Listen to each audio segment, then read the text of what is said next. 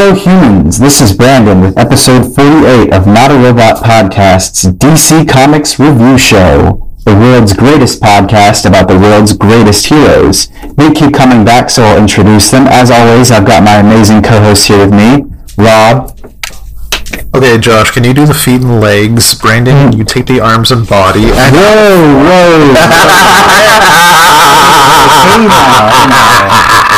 I don't know if any cops are listening to this. Yeah, no. He said he'll form the head. Oh, fornicator. All right. And Josh, of course. Hello, humans.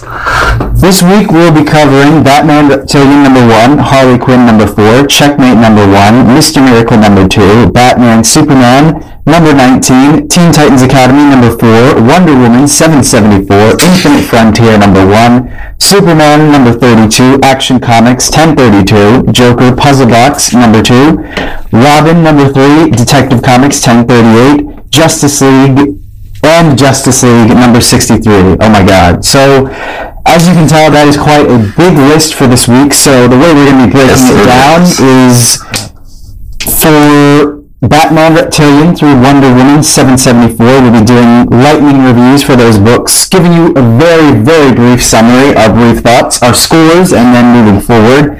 And then we'll go into our regular reviews where we'll break it down a little bit more, share our thoughts a bit more in depth, and do as we would normally do before getting into our top 3 books for the week. But before we get going, I just want to say thank you to all of our Patreon supporters who help out with $1 or more a month, and thank you listeners too. Like, download, and share episodes so we get more listeners and can bring you more content. You can get access to our Patreon and the rest of the Not a Robot podcast shows at notarobotpodcast.com. But before we get into our many, many books for this week, what's new with you guys this week? It's been an interesting week. Do tell. This new job is fun. Mm-hmm. It's different people, different place. I like it. Good deal. Yeah. Good deal. Can't ask for more than that, except for a raise, right? Yeah, well, hey, that already came. There you go. All right. Perfect. Well, before we get into some other crazy news, have you guys been reading anything interesting? Oh, I'm still on Invincible, my man. Oh, of course. Yeah. I'm almost done with Volume 1 Compendium, though, so. What about you, Rob? With DC this week, there's not been much time to read much else, but this week we did, on the Marvel side, get Marvel vs. Pride, and we're going to have part 2 of our special Pride podcast for the month. This Saturday we're recording, so it should be available Sunday. Keep a lookout for that. Awesome. Yes, sir. Well, I'm going to take a brief moment to plug a book that I got to read called Dead Dog's Bite from Dark Horse. It's by Tyler Boss, who's a cartoonist who's incredibly talented. If you've ever seen someone like David Mazzucchelli or Leonardo Romero or any of those kind of minimalist artists, he's very similar to that. He did a book called 4 Kids Walk Into a Bank with Matthew Rosenberg, and I think this is his first time kind of writing and drawing for himself. And it is, aside from being a beautiful looking book, a really engaging story. It's 4 issues. You can pick them up at your local comic shop or on Comixology if you want, or if you want to wait for a little bit, there's a hardcover coming out in September, but it's a really great book. I just finished it myself, and I would definitely recommend it to anyone who is kind of interested in small town mystery stories. So, Dead Dog's Bite. Sounds pretty cool, man. Yeah, Dead Dog's Bite from Dark Horse Studios by Tyler Boss. Right on. And I forgot to mention, I have been reading something. My wife, oh, she's awesome. She got me a hardcover collection, and this thing is huge, man. But I'm a He-Man nerd. I love He-Man. I used to be able to do like a lot of the voices. I had all the toys, and one thing that I did not know was that there was actually a 4-year-long running newspaper strip of He-Man comics, and I had no idea. Well, apparently not very many other people did too, and it took this guy over 10 years to put this compendium together, and he's still missing 4 of the comics. It was apparently really hard to do, but oh my god, is it so cool.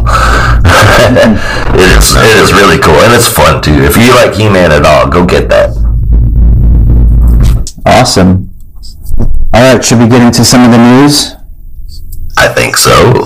Yeah.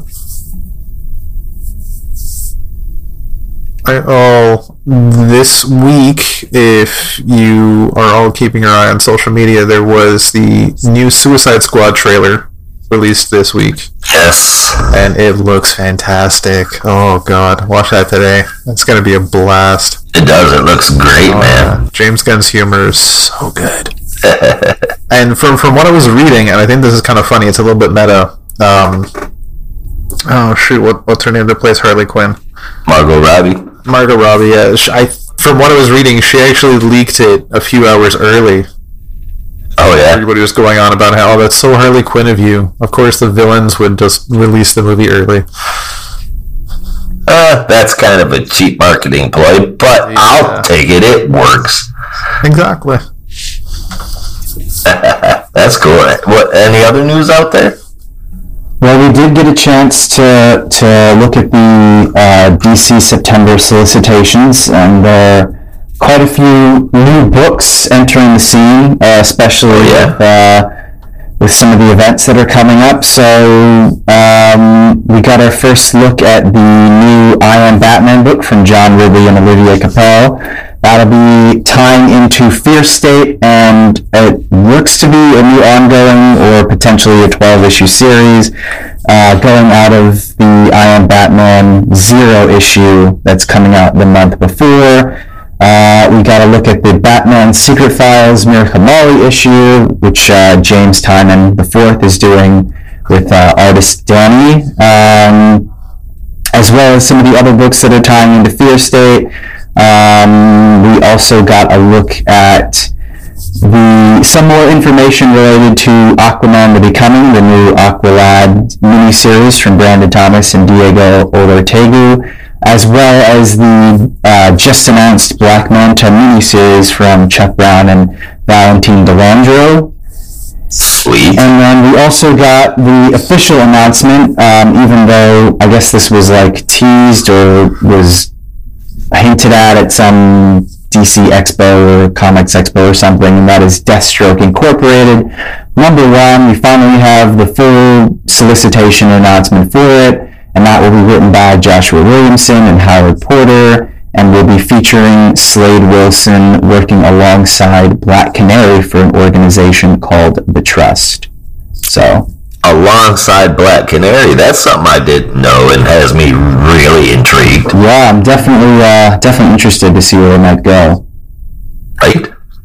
Deathstroke and Black Canary. Mm-hmm. I can kind of see it. Alright, cool. Yeah, there's one more that's the Titans United series. I think that's kind of like an out-of-continuity thing. It's just meant to tie in with the show, because it doesn't look like it's... Yeah, it doesn't look like it's related to anything, but if you're interested in that, there's also the Titans United series, and that's being written by Cavan Scott. I think that's how you say it. So yeah, with art by Jose Luis. So those are some of the new books coming up, and yeah, that's it. What else? Right on, man. I can't think of anything. I had a hell of a day, but it was a hell of a day. I don't even want to get into it. Power went out. That was probably the easiest shit I had to deal with. But yeah, man. No, I want to talk about some comic books. Get that crap out of my hair. Yeah. Well, then let's push ahead and get into our lightning review. So, first up, we've got Batman Reptilian. Josh, give us the quick summary, and we'll share our thoughts. Alright, now this is a brand new book. It's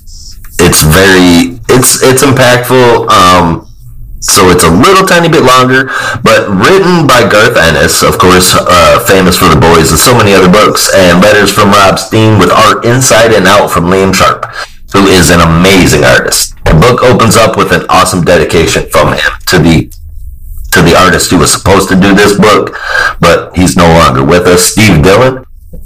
The issue starts out with Edgar Lothario. He's this big, huge dude that's a fighter, and he's released from court because Batman couldn't prove that he did the bad things. And wow, were there some bad things. Besides being a liar and a bully, he's also a violent rapist. So Batman's the hell out of some justice and provokes the dude to attack him and then whoops his ass. Meanwhile, while all of that's going on, somebody's out there ripping through the big bad enemies of Batman. And that's the real mystery here. So, I mean, that's the summary you're getting out of me for this. The story's wicked cool. The only issue I really have is that sometimes Batman sounds like he's got a little bit of Brit in his dialogue. But other than that, it's Liam Sharp. His art is fucking amazing, and I'm not saying that lightly. I can't remember the last time I didn't like something Liam Sharp did. Yeah, it was awesome. Yes, 9.25 out of 10, man. Yeah, I thought this was an awesome issue too. I mean, kind of a basic story, I thought, but I think that the standout for this issue is definitely the artwork by Liam Sharp. It's so great and so expressive, and I think he's just been experimenting with this stuff since Green Lantern Season 2, and really just trying to push how much he can do, so I love it. So I ended up giving Batman Reptilian a 7.5 out of 10, just because, while I did love the art, story is kind of basic, like, you know, it's kind of typical Batman. Kind of typical Batman. Like I feel like the art is really carrying it here. So yeah. Yeah, I know I'm in a minority here, but as much as I do appreciate Liam Sharp's art, I didn't really enjoy it in Green Lantern, and I think that's part of the reason I didn't like the book. But this is hitting me so much better than it did with Green Lantern. It is just fantastic. When I was flipping through it, I was like, I don't know. And then I actually sat down and read it, and it just fits so well. It's fantastic. It's painted, if I right. Yeah, absolutely. It's so good. There's some designs of the villains, like Joker looked a little odd to me, but it's just really good. And the fact that he can take that liberty and that kind of creativity with the characters is just wonderful. I thought the story was much more interesting than I thought it would be, just based on the title and the cover. I thought it was going to be a basic Killer Croc story, but it's actually a little bit deeper than I thought, and I have no doubt Garth Ennis can spin a nice tale. So this was an 8.5 for me. Cool. Alright, well, next up we have Harley Quinn, number 4, and this was brought to us by Stephanie Phillips, art from Riley Rosmo, and colors from Yvonne Placencia. Basically, in this story, all the people that had been kidnapped in the last issue, who were former clowns that Harley was basically trying to help, have been taken to the safe headquarters, including Harley's, I guess, new sidekick friend, Kevin, who is basically being tortured by Hugo Strange. But most of the issue revolves around Harley, I guess, trying to pluck up the courage to go and attack Safe, even though she kind of is nervous about that and feels like she doesn't even know who she is and what she wants to do. But luckily, she's able to break into Safe and take down some of the guards using some fun tactics, and is about to face off with Hugo Strange before the issue closes. So I thought this issue was cool. I think it was probably the weakest one we've had so far, just because even though, while I loved kind of the sequencing of the action and everything, I don't know, it felt like this one was kind of treading on water. Like it didn't feel like it progressed the story that much, for me at least, while still being enjoyable. But it didn't really go that far for me. So I ended up giving Harley Quinn number 4 a 7.5 out of 10. How did you guys feel? Honestly, I wish I didn't hate this so much, because I like the writing, and with a different artist, I would probably be liking this a lot more. I know if you're a long-time listener, I crap on Rosmo a lot, but just to describe it, it's very similar to, in my opinion, imagine Superman drawn in the style of Teen Titans Go, mixed with like the Squidbillies or home movies or something. It's just it's pretty accurate description. Yeah, and it's worthy of a 5.5 out of 10, and that's only because I feel like the story's been carrying it. I agree with Brandon, though. This is definitely the weakest story of the run so far. Mm-hmm. Again, I'm kind of in the minority. I can agree that the story was probably the weakest, but the fun they had with it, the moments with Grundy, I thought were adorable, and I had a lot of fun with this issue. Yeah. And to be honest, I complained about Rossimo's art once when Brandon was off that week, thank goodness. And this issue, I actually thought the art hit a little bit better. I thought it actually fit the tale a bit well, and I really liked his design for Grundy. And for me, this is an 8.5. Nice. I will say that it does seem that he's trying to tame his art style down. Mm-hmm. I will say that it's not the wild, crazy stuff that we saw from him a year ago. Yeah. All right. Still looks weird. But. Yeah. Next up, we'll be going through Checkmate number 1, which Rob will catch us up on. Oh, this is from Brian Michael Bendis on writing duties, with art by Alex Maleev, colors from David Stewart, and letters from Josh Reed. Checkmate is reborn as a small team of detectives and career government staff. Lois Lane, Green Arrow, Director Bones, Manhunter, The Question, and Steve Trevor. Their goal? To take the world back from Mark Shaw and Leviathan. The possible leader, King, is as mysterious as to why these people were picked. Afterwards, Lois is given a package from an undercover Leviathan agent at the Daily Planet. Inside is some device that may be a target, as Lois is being spied on through the scope of a rifle held by the Winter Soldier. Okay, it's not Bucky, but who knows yet. So I think this is where Bendis shines. A nice espionage thriller. It does have its problems, but this is right up in his wheelhouse, I think. My only problem with this is these were the best detectives in the world, or just the ones that said yes, because I can see some of these people, but not all of these people, as what they were describing as the best detectives in the world. Green Arrow? Really? I love Green Arrow, but he's not the best. That's crazy. Yeah. We're all Green Arrow fans here, and that's just crazy, Tom. Exactly. Director Bones and Steve Trevor, probably their government connections, but I mean, they're not the best detectives in the world. Give it to Steve Trevor. In the world of DC, he's a super spy. Yeah. He's probably the closest thing DC will have. Well, I was going to say to Nick Fury, but that's probably Amanda Waller. Yeah, that's definitely Amanda Waller. Oh, yeah. I enjoyed it. I thought this was an interesting first chapter. And this, like I said, this is right up in Bendis' wheelhouse. This is an 8 out of 10 for me. Alex Maleev is a rock star. Oh, yeah. Whole book, just like usual. Pretty much anything he does, but past the art. Why? Why is this book even a thing? I mean, not against the Checkmate mini, because there's been quite a few Checkmate stories that I have enjoyed.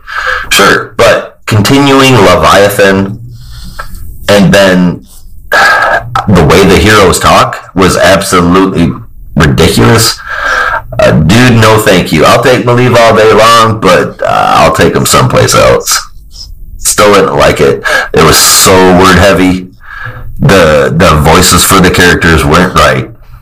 Fun or not, I still want my Black Canary, my Batman, my everyone to sound like them, not like goofy ass teenagers.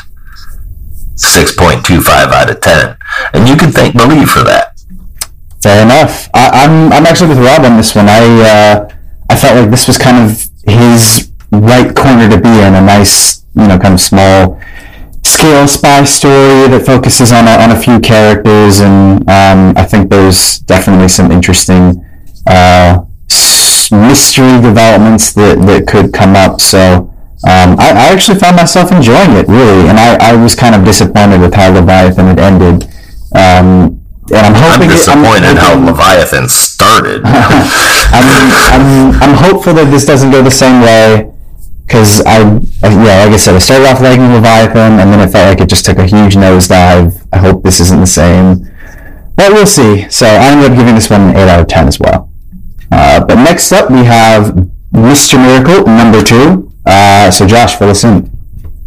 Alright, if anybody's familiar with Mr. Miracle, this is going to be fantastic for you. Apparently, somehow, scot-free, even though everybody else has returned, scot-free is somehow missing from the multiverse. That's the revelation here. But this is written by Brandon Easton with Fico Ossio and Rico Renzi on the art there, and Rob Lee on letters with a cool-ass cover from Unique Paquette. And I'm going to do this one pretty quickly, and that's also because I'm enjoying it.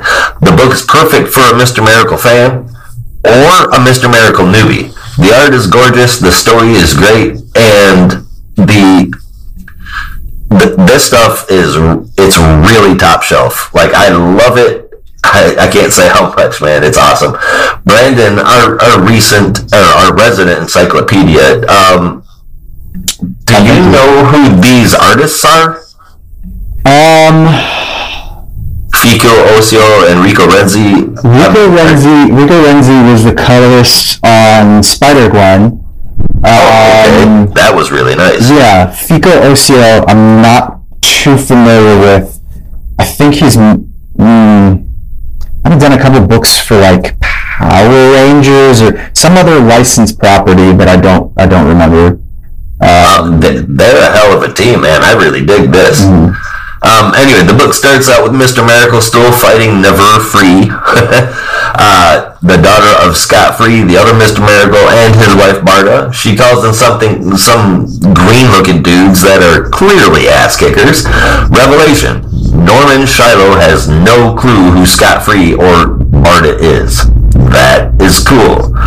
No one knows he's Mr. Miracle, but his mask is damaged during that fight with Nevar Free. The people don't know who it is for sure, but his poor agent. And the best part, there's a whole bunch of history dropped from the Mr. Miracle canon, and I'm not spoiling it, but you need to read this comic. The cool part of the canon drop is that if you're already a fan, it's going to be really neat. And if you're not already a fan, you're going to learn some stuff. This is only issue 2, and if they keep this up, this is going to be one of my favorite runs in the first half of 2021. I hope this doesn't change. It's been fantastic, not just because it's Mr. Miracle, but the story is really good. It's different from the stuff we've had in a while, and that's nothing but great news, man. DC is evolving. This is proof to me. I gave this one a 9 out of 10. Very cool. What about you, Rob? I didn't even think about the fact that Barda and Scott could actually be just missing from the multiverse. Because I was thinking, is this an Elseworlds book? Because why would he not know who they are with all this stuff going on? He's never at least heard of Scott Free with the same name, but yeah. They're a little linked up, man. That's that idea that they're missing, that just blew the story way higher for me, and I might augment my score a little bit, but yeah, I'm having a blast with the story so far, and the art keeps up well.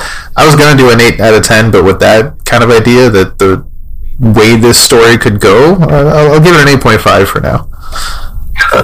Very cool. Yeah, this story is fun, but I don't know, I'm still kind of scratching my head just because there are a couple things that feel like they might be retcons. I don't really know. There's definitely some retcons. Yeah, just because, again, and I think I mentioned this the last time we talked about this book, it was that they've kind of been talking a lot about how Shiloh Norman has been trying to keep his identity a secret, which feels a little weird. Yeah, it feels weird because, again, if you've read Grant Morrison's Seven Soldiers or even Final Crisis or the older Mr. Miracle series from, I believe, the late 80s or the 90s, his identity is pretty public and most people know it. He's kind of like a famous celebrity. So it just, that's why I'm still kind of confused where it's like, it's definitely a retcon. Yeah, I'm assuming it's a retcon done for the point of storytelling. Yeah, and what better chance to do it in the middle of all of this multiverse reboot when we're going to have this whole team of people being moved over to Warworld anyway? Yeah, I don't know. I try not to be too much of a stickler about that stuff, but it just I would just hate it if they kind of threw all that stuff out the window, because, Grant Morrison, Seven Soldiers is one of my favorite stories. Just kind of this random assortment. But I'm not going to get into that. Point is... I understand your frustration with that, though. Seven Soldiers is a kick-ass art. Yeah, it just... I don't know. It's just... It's kind of throwing me for a loop, and every time that's kind of brought up, I'm like, they already know, though? Like, you should know that. So, for me, the art is really the best thing I think about this story. It's doing a great job, and there's a lot of energy and action and emotion to it. So I ended up giving this one a 7 out of 10. It's kind of hard for me to get into when it just feels like it's just kind of all a big retcon. But next we'll be looking at Batman Superman number 19, which was brought to us by Gene Malone Yang, with art from Emanuela Lupacchino, Steve Lieber, Derek Robertson, and Kyle Hotz, with colors from Sabine Rich and letters from Saija Temofonte. This issue in particular focuses on the, I guess, movie versions of Batman and Superman that we've been following from the different reels that Arturo has made. And while Arturo has our main Earth Prime versions of Batman and Superman trapped, the film versions are able to escape into a couple, I guess, different realities that, kind of keep them on the run while also chasing after Arturo, as he was damaged in an earlier fight with the two. So they end up in a lot of different places. One is a world that focuses on Alana Strange and Ran. One focuses on a, I guess, Wild West planet, which was really cool. And then that's kind of where we get a little bit more backstory on Arturo and who he is and how he kind of became this warped version of himself. And it's just I don't know about you guys, but I was really and have been really digging this series so far. And even if the art wasn't the most consistent in this chapter, I think it still did a pretty good job in terms of story. I think, like I said, the biggest flaw for this one was really just, and it wasn't even that the art was bad in any places. It was just inconsistent. Yeah, it didn't flow, which was kind of its biggest problem. Because you have Steve Lieber, whose style is more comedic and sketchy, and then you follow that immediately with Derek Robertson, who's super detailed and kind of rough, and it doesn't flow as easily. Right. So it's like, it was almost like each one of these sections with different artists could have worked as their own issue with that entire art, but as separate features with different art flowing together, it didn't really work. So while I ended up giving this story an 8 out of 10, know that it would have been an 8.5 if the artwork had just been a bit more seamless. I can be with you on that one for sure. I absolutely love the art through most of this issue. I've loved it through most of this run. Mm-hmm. And I've loved the silly story. But, I mean, at this point, it is mostly just fluff. The problem is that the sales show it, and unfortunately, I'm not sure if you guys are aware of this or not, but it has been canceled. I'm not sure if the art's even going to be allowed to wrap up or not, but it's definitely gone. Or at least it's on its way out. That's not good for Yang, but I think he's padded his resume pretty well lately, so hopefully we'll see him on more stuff. Hopefully the team together, I'd like to see him and Robertson stick around and do something else together if possible. But they match up well, I think. But 7 out of 10 for this one.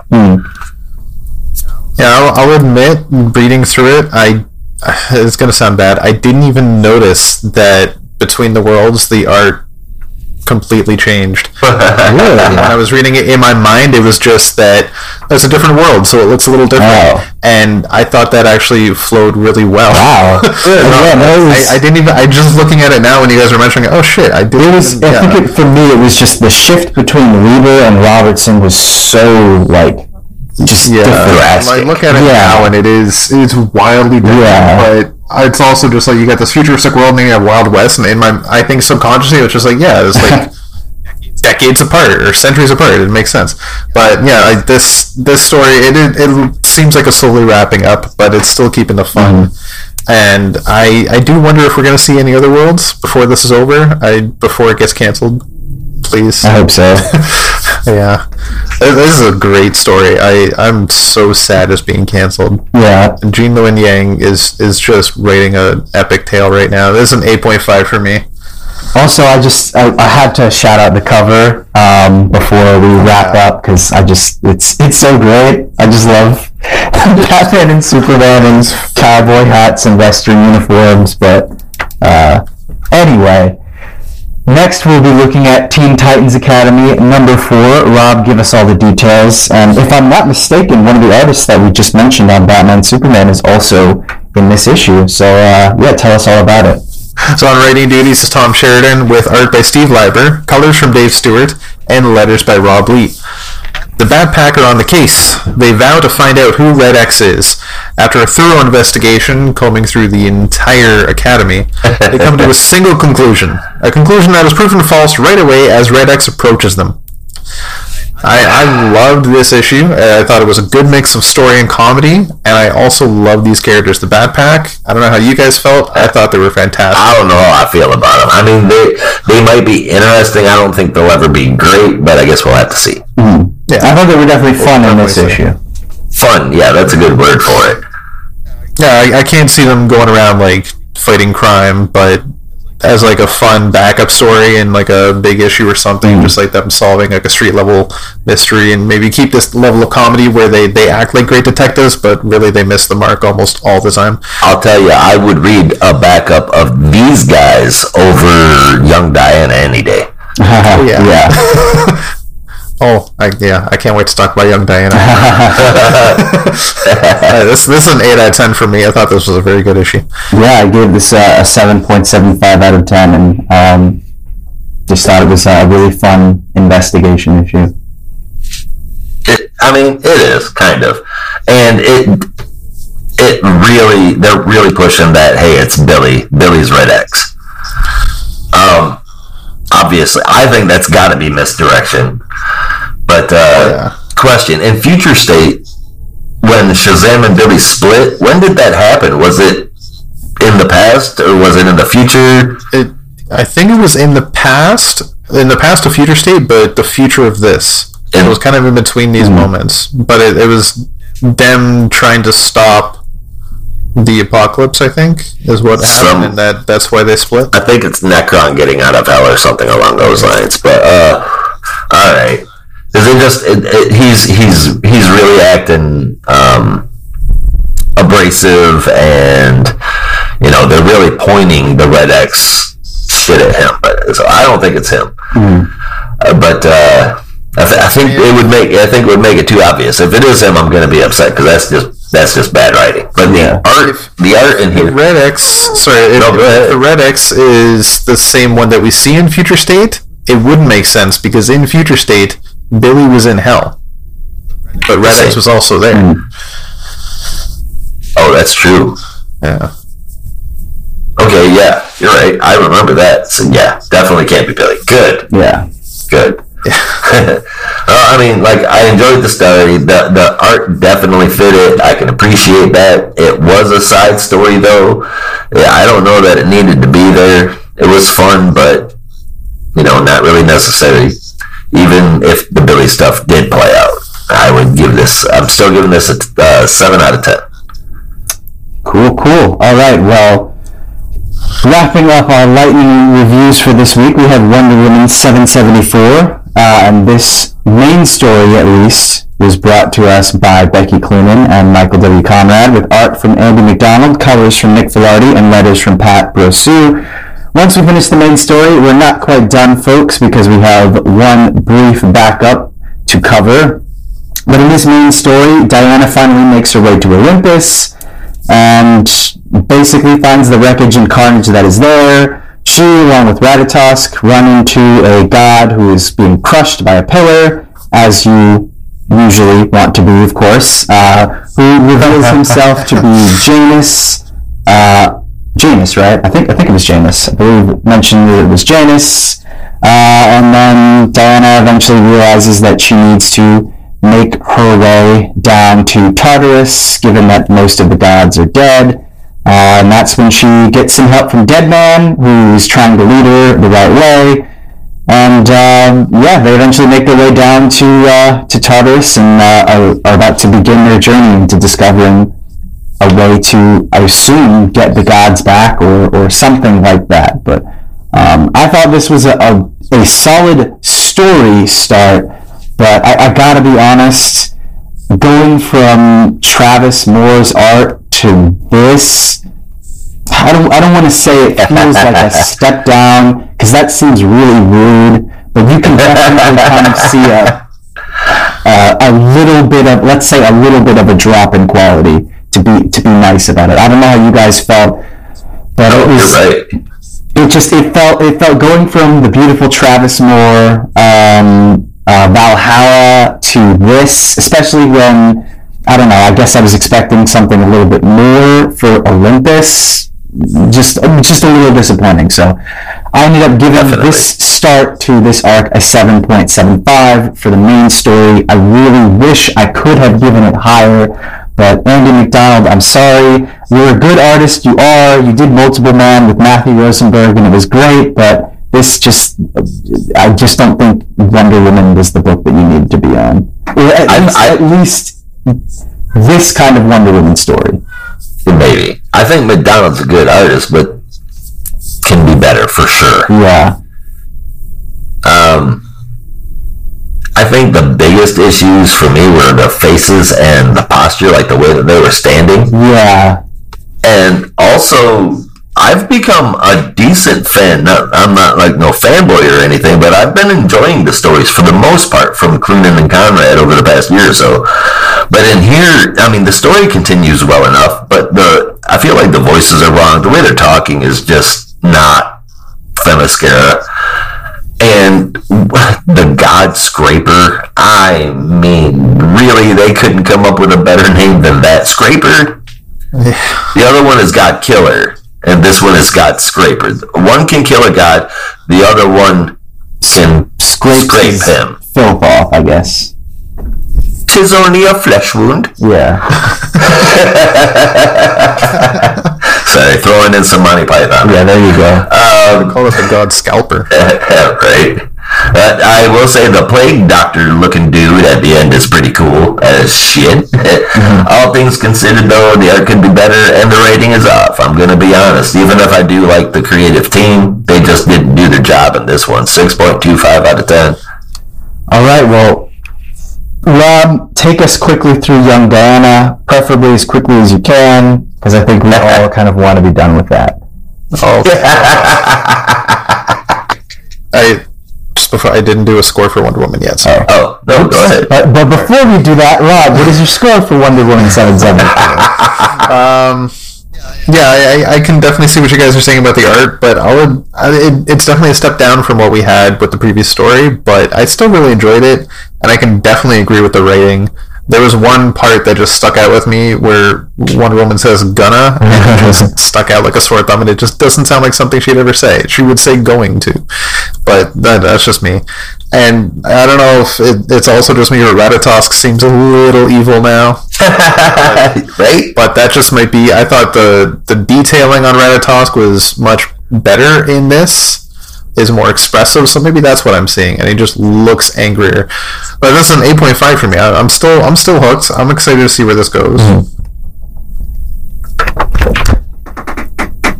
All right, take us through Young Diana, Rob, and we can put this to rest. This will be the quickest one yet. So this is from writer Jordi Belair with art by Paulina Ganucheau, colors by Kendall Good, and letters by Becca Carey. Young Diana becomes a fictophiliac. Hippolyta makes her go outside. Her older friend has ulterior motives. Young Diana has successfully lived as a teenage girl addicted to anime in the 2000s. That's the story. Yeah, that's the story. I don't have anything to say about this one. No, dude. I'm sorry, Jordi Belair. That's what I have to say. I am sorry, Jordi Belair. I love you and everything else I've seen your name on since I got locked up in the goddamn pandemic. Because of this run, I would love to see her in some sort of JLD-like mystical book. I think she would probably, you know what, I would love to see her do writing and drawing for a Dr. Fate book. I think the coloring is phenomenal in this issue, but the story and art style are just not doing it for me for all the reasons I've said before. What is this, 5 times now? I couldn't tell you how long we've been doing this. Maybe 30, feels like 30.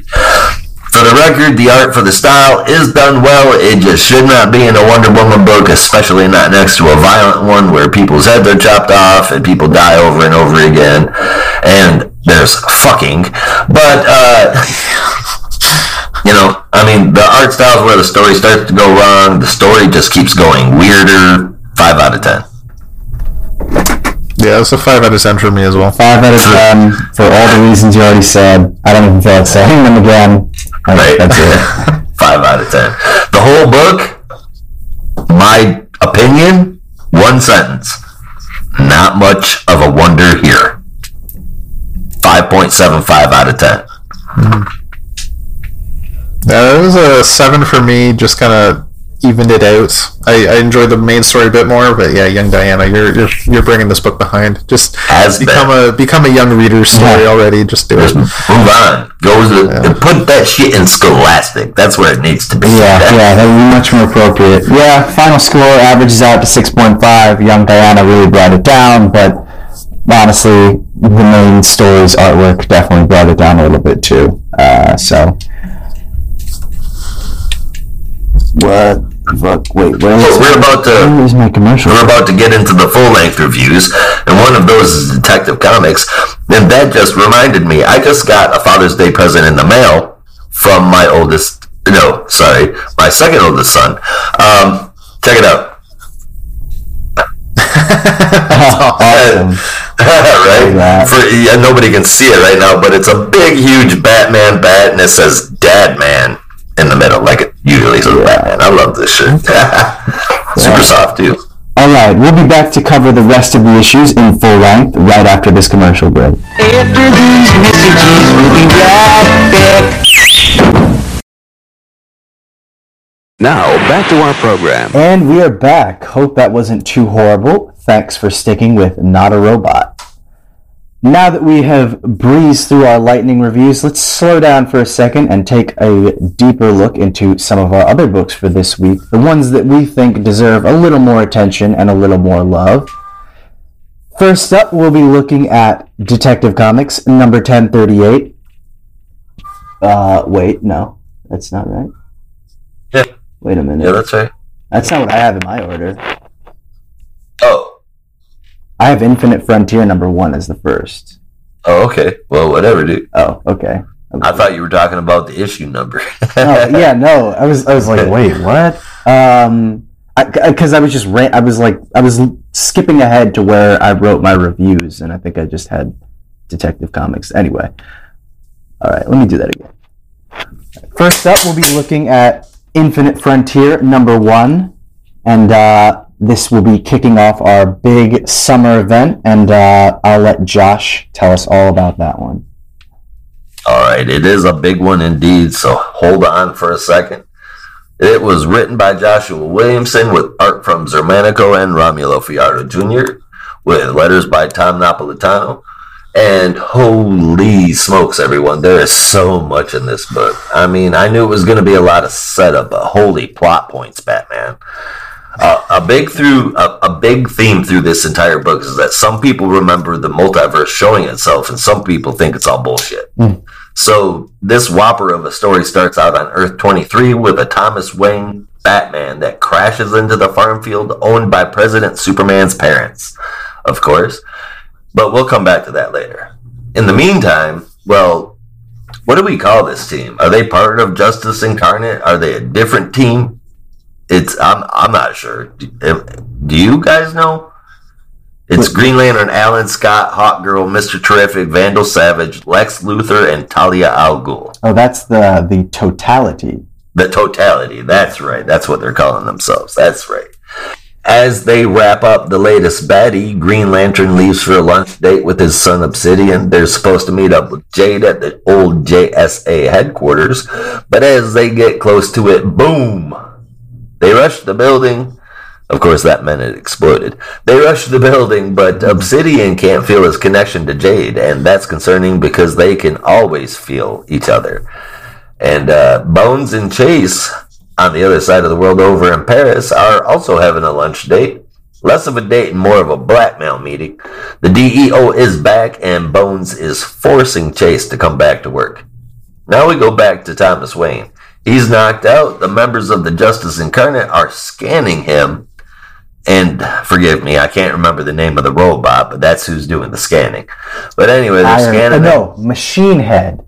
Machine Head. I remember that from the Multiversity because I was like, oh my god, this is such a blatant Iron Man ripoff. But that was the point. yeah, indeed it was. All right, so Machine Head is scanning him, and the results basically say that his energy signatures say that he should not exist. Or at least they were about to say that.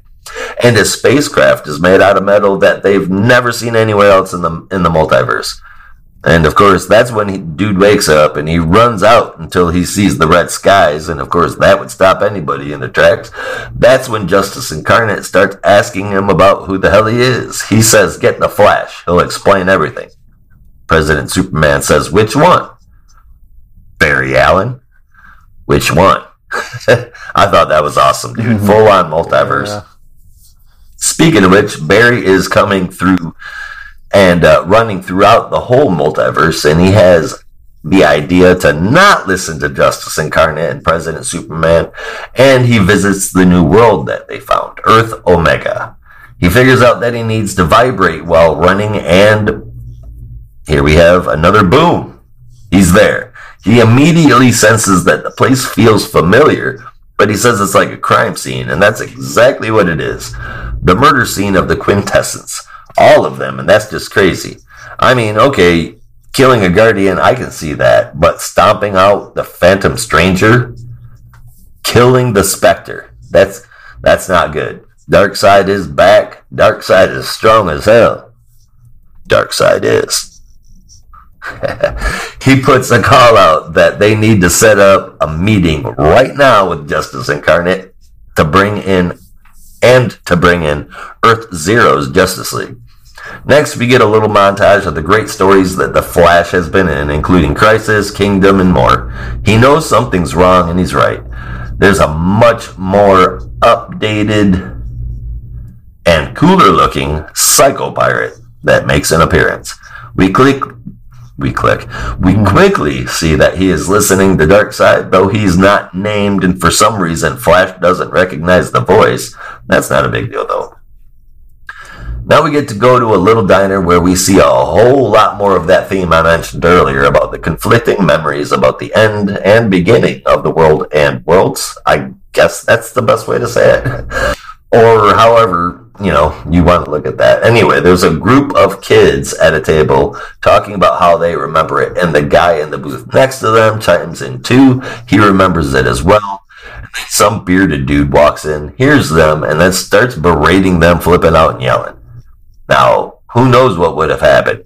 But we don't find out because Roy Harper is there, and he gets in between them. Then there's a big boom as the wall blows in, and in walks two generic space soldier-looking dudes with someone in a really cool outfit and a strange no-eye-hole metal mask. I'm completely blanking as to who this might be, but I'm assuming it's a new character. They're there to imprison him somewhere, and wherever that is, it does not sound nice. He's got nothing to worry about, though, because as they step to him, a gigantic, and I mean gigantic, black fist explodes from the ground, sending the bounty hunter, or whatever that is, through the air. And this is where things gets wild. Roy tries to thank the people who helped him, and the others when he realizes that it's all past versions of him. They're all past versions of him that have died, if I'm right. And he is wearing a Black Lantern ring. So, let the games begin. Oh, yeah. This is so solid for such a big, important book for DC. The plans and their plans for the future. I feel like this was totally done right. I have to give this a 9 out of 10. Yeah, Rob, what did you think? Yeah, I loved this so much, but as you guys know, I'm a huge Green Lantern fan, and when I saw Roy Harper as a Black Lantern, I nearly squealed. Oh my god, that was so exciting. Me too. That's when I really was into the Green Lanterns, was during whole Brightest Day and Darkest Night. Oh god, so good. It's one of my favorite chapters. The whole scenario in the diner with the people coming in and targeting Roy, the whole time I was reading, I was saying, this seems really familiar, like it's happened before. And then I realized it is very familiar with what happened to Flash Thompson in Venom number 200. I'm sure Brandon might remember that. Yeah. Okay. And that's like, it's just nagging in my mind. Oh, okay, no, it's that. But I guess just awkward timing, because that was just last week. But yeah, this is such a fantastic setup.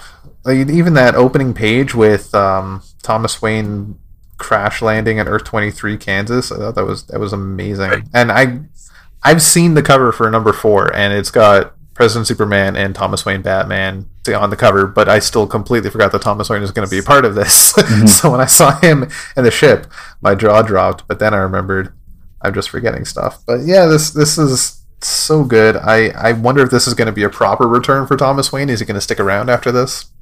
Because his world's gone, as far as we know. We don't even know if this is Flashpoint Batman. So to be completely honest, we've got no idea. Could be Tom King Batman. I kind of hope not. What did you just say? Don't wait. Matter of fact, don't say it again. Well, that's also why I said proper return, because that was not a proper return. Yeah, I really enjoyed that Flashpoint Batman, and I really hope he sticks around. This kept me hooked on every page. The ending was amazing. This is a 9.5 for me. I am so excited for this event. Nice. Yeah, this was a very strong start. I love the idea of a grounded approach, kind of exploring some of the multiverse mysteries. That's like an idea I've always had in the back of my head of like, and I like when stories kind of explore the nature of that, of if you live in a world with multiverses and superheroes, it's only natural that you would want to ask questions related to that. I mean, exactly. I know I would, and it always feels like they've kind of danced around that idea. So when they have that double page spread of, I guess, like tweets of people saying like, if there's a multiverse, does that mean there's different versions of me in this? And I was like, yes, like please do more of that. Because those are the kinds of questions that, I don't know, feel natural in a universe as crazy and expansive as that. Oh, yeah. I don't know if you guys are familiar with the movie Another Earth, but between that and the movie, what was it called? Legion? Oh, yeah. That like I was getting like a mashup of those two movies, like hardcore, because, sure. Legion, of course, is all tripped out battle in a diner with different people and paranoia and yelling and all this shit. And then Another Earth is dealing with, all of a sudden, the people on Earth see another identical Earth like approach, and they can see it out in space. And then they start being able to radio contact each other and find out that the exact same people are on both Earths, but they just have different lives. Yeah, it's a lot of crazy stuff, and I like the idea that not everyone is kind of on board. It's almost like you have, much like today, you have people who are just like, yeah, of course, it makes sense that there would be a multiverse. Like, we saw it happen, I remember it. And then you have people who are just like, it's all a hoax. It's a load of crap. There's no multiverse. It's a conspiracy. So I like that it's kind of varied, and I hope that they continue to explore more of the ramifications of that. So I'm definitely. I feel like we're watching another version of the insurrection. Yeah.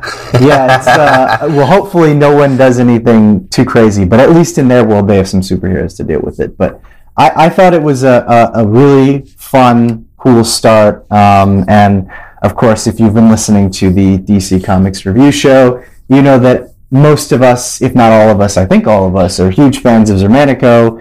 So I know from an art standpoint, I've been really excited to see what he was going to bring to a big event like this. And I mean, it doesn't even just have to be an event, just a story that explores a lot of different themes like this. It was really cool seeing him break out into this because, like when I hear the name Zermanico, like, you know, pictures flash to your head and it's automatically like fantasy, mythic, mystical kind of atmospheres. I think his art was freaking amazingly matched for death metal when he got to do some of those. You know, that's what I see with Zermanico, and to see him do this, oh my god, man, it's just, I'm like, he can do more? Yeah, well, I knew he could do the big cosmic stuff just because the first place I ever got to see him was, excuse me, the first place I ever got to see him was Green Lantern Black Stars, and that was like a big DCU type of story. But that was a good one too, by the way. Yeah, but I was, like I said, I was curious to see how he would work with Josh Williamson again, and you know, just kind of an approach like this. So a lot of cool stuff.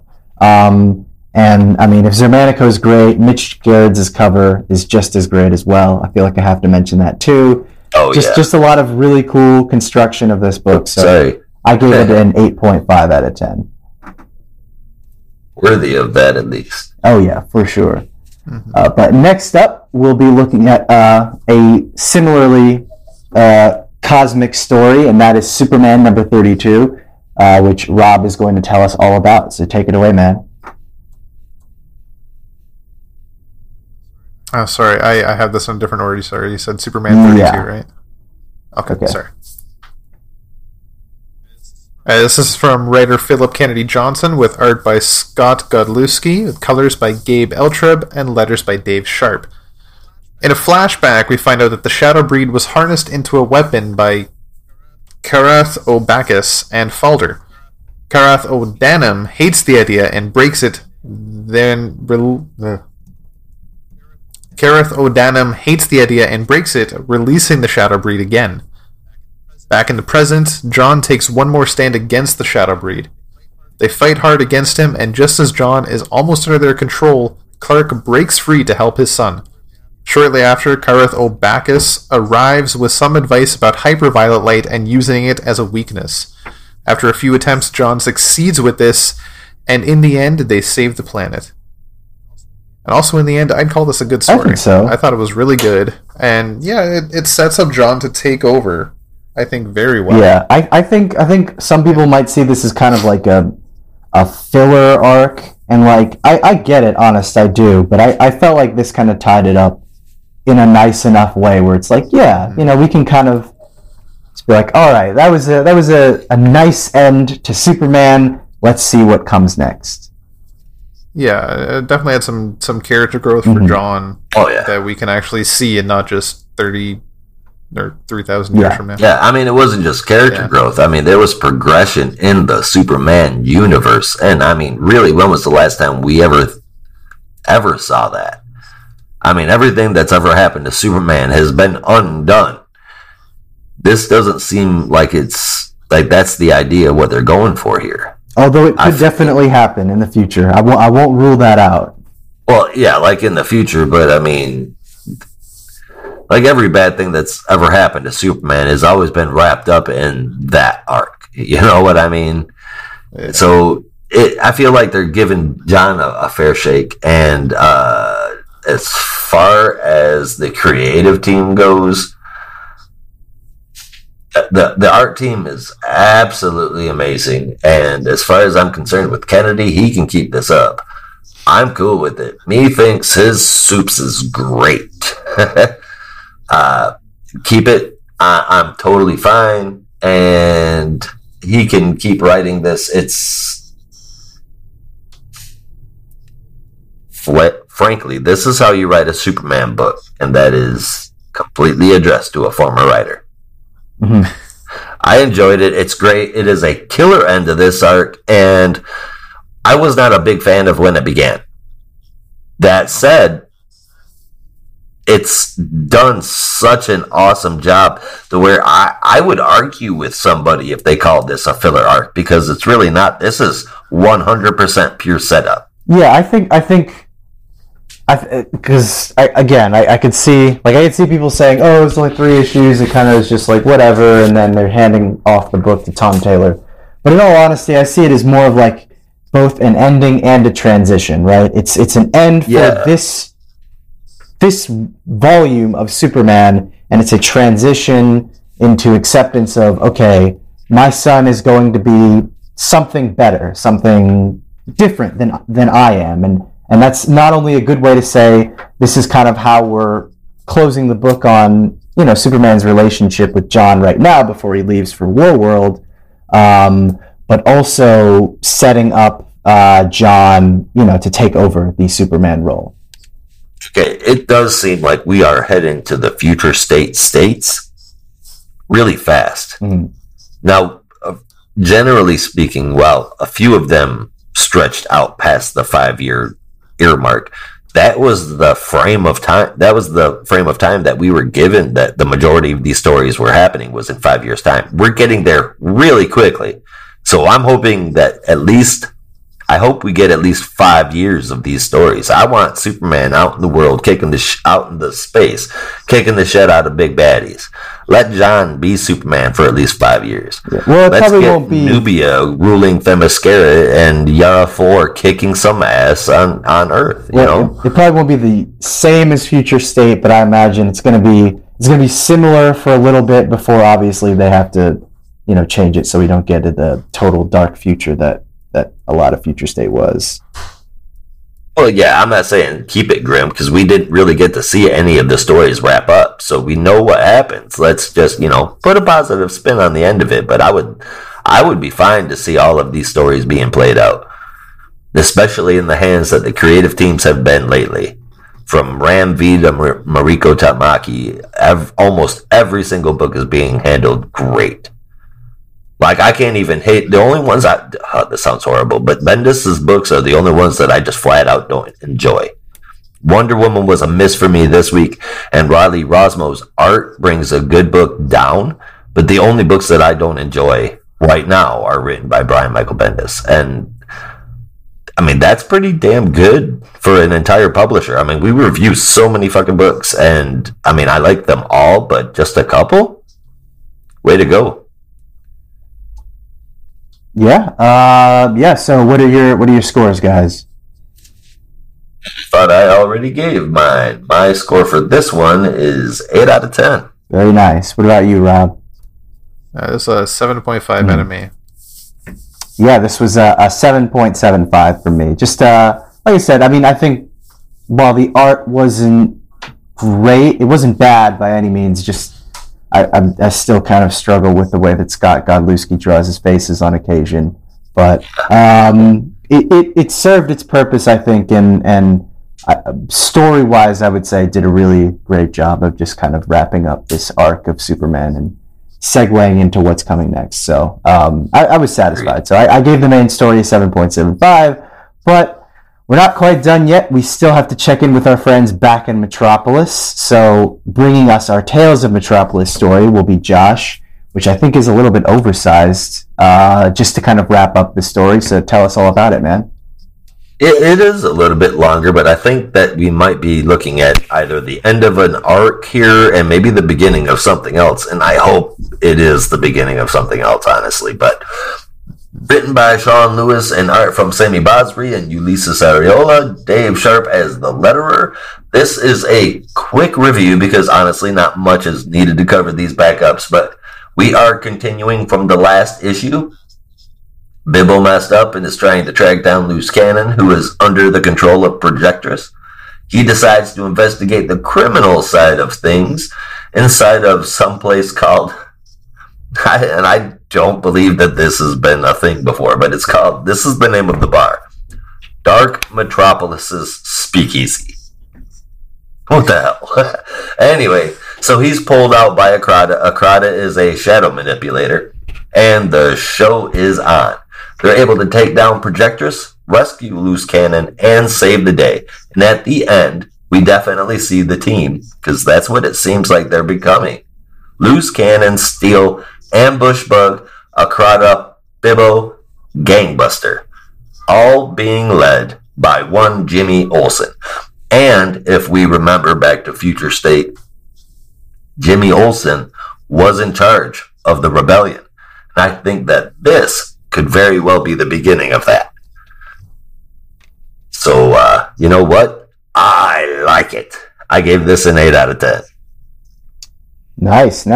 What about you, Rob? Yeah, I thought this was also a nice ending to a very interesting story, and I wouldn't mind more of these. Metropolis has such a wide array of characters in the city that you don't get to see very often, and this was such a perfect way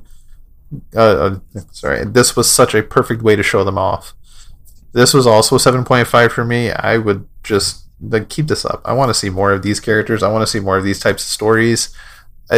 Either as a backup or even just like maybe a digital first. I think it'd be really good. See, here's my thing. The people try to steal the model of the Suicide Squad, but they do it the wrong way. They try to replicate the whole Task Force X thing. Instead, do this. Group together a bunch of B and C list characters that actually are worth a damn but can't get the page time. And put them in a book together. Make a team. Like I've been saying, like we've been saying, me and Rob at least, have a rotating team out of Detective Comics. Put these guys together in a team. They're great characters. You just don't have another place for them. Make it happen. Yeah, very cool. Yeah, I thought this was a solid wrap up to the arc, and I think the art did a really great job as well. So I gave this one a 7.75 out of 10 as well. Just, I think a solid package altogether. I don't know if you guys felt the same way. I definitely did, man. It was pretty good. Mm-hmm. A solid main story with a solid backup.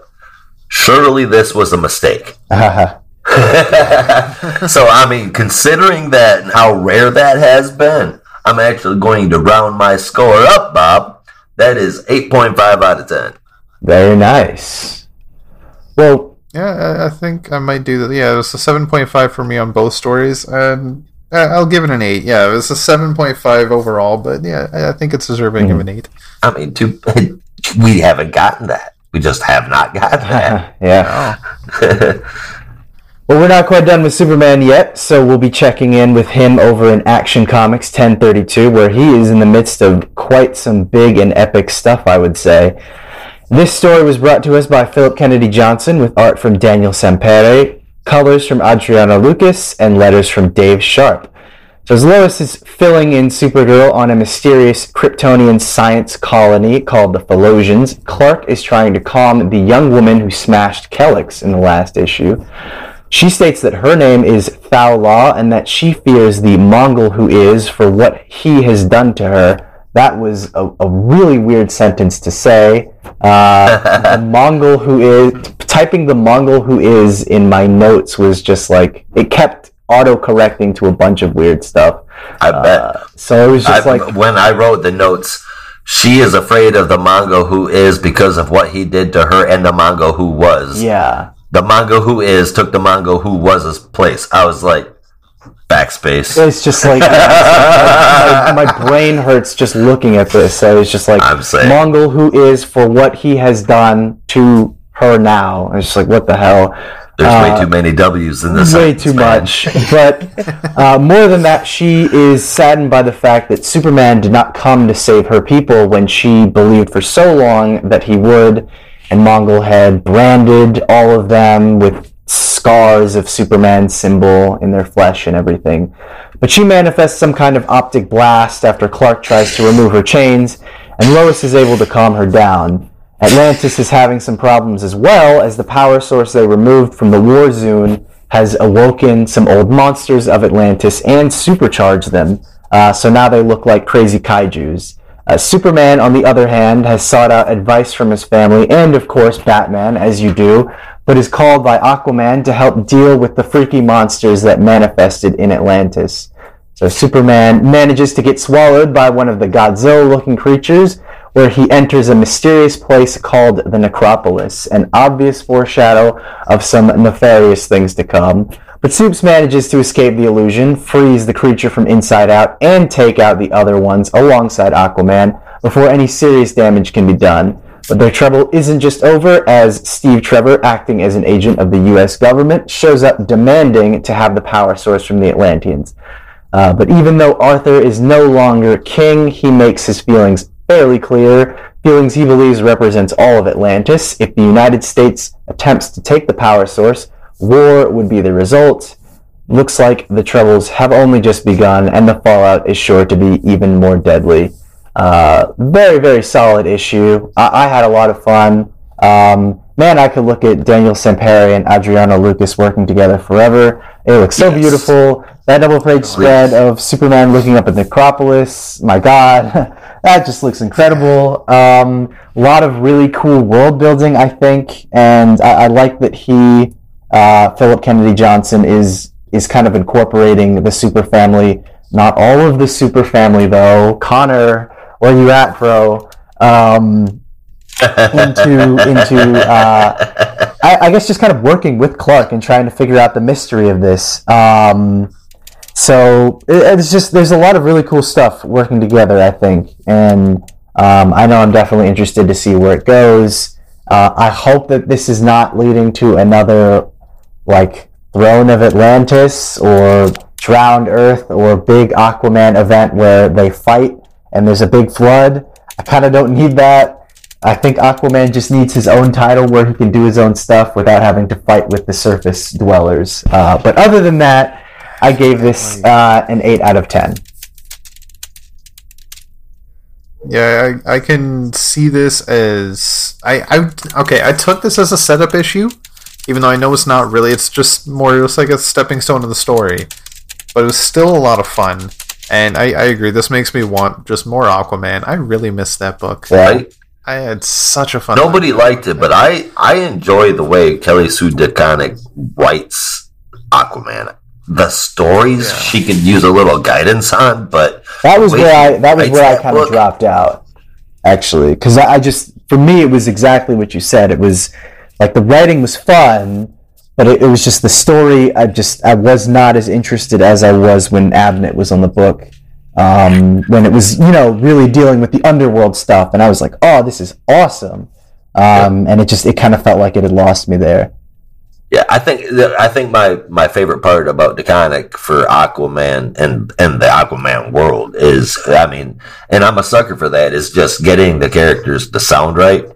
And dude, I'm serious. Go pick up the last issue that she wrote, because the last few pages are literally this metaphorical, like, love letter to Aquaman and his world from DeConnick, saying goodbye and hopefully it won't be forever. But it's not like straight out from her. It's written, like, into the world. And dude, I was like, talk about pulling on the fucking feels. It was great, man. No, I can definitely agree with. I just one thing I'm gonna say about Aquaman. I feel this turned into an Aquaman review. I can agree with when DeConnick took over. I think her first story arc was Aquaman.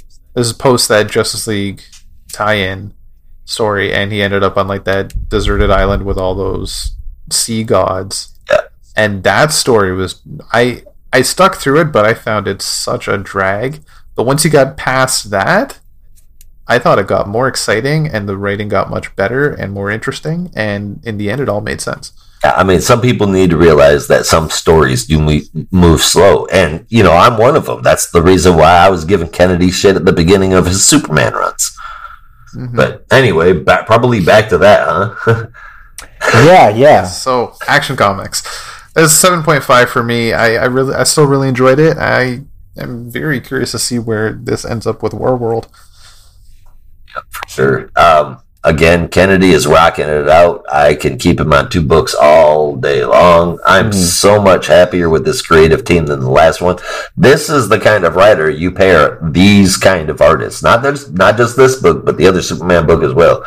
That's what you do, guys. And I'm fairly certain that I'm not alone in this opinion. Give me 1 sec, guys. I'll be right back. Just gotta. I give this one an 8.5 out of 10.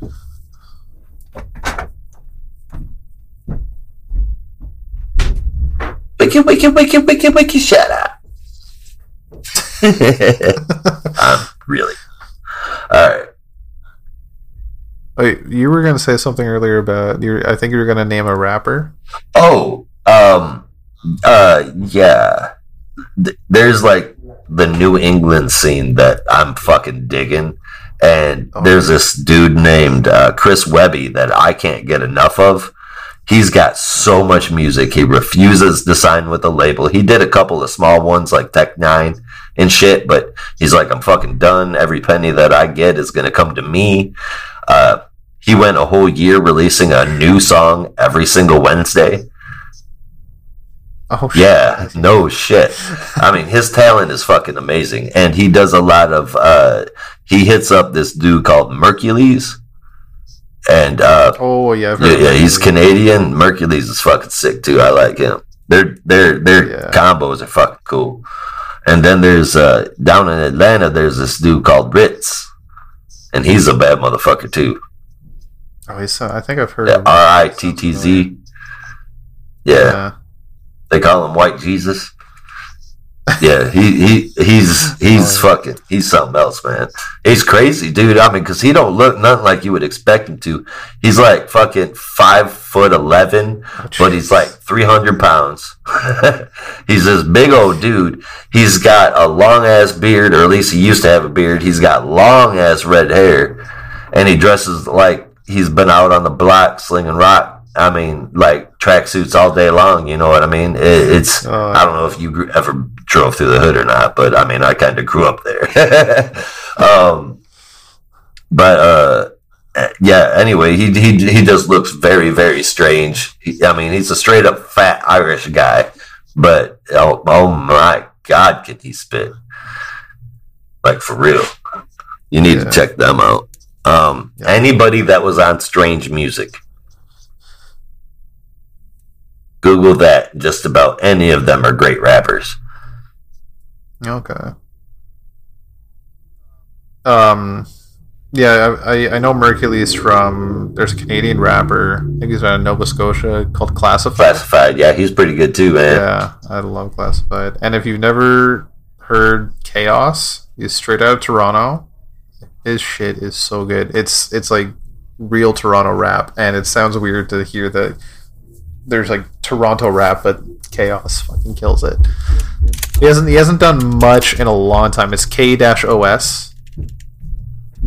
And he's slowly coming back now. He did a track with Daft Punk, but like his older shit is so fucking good.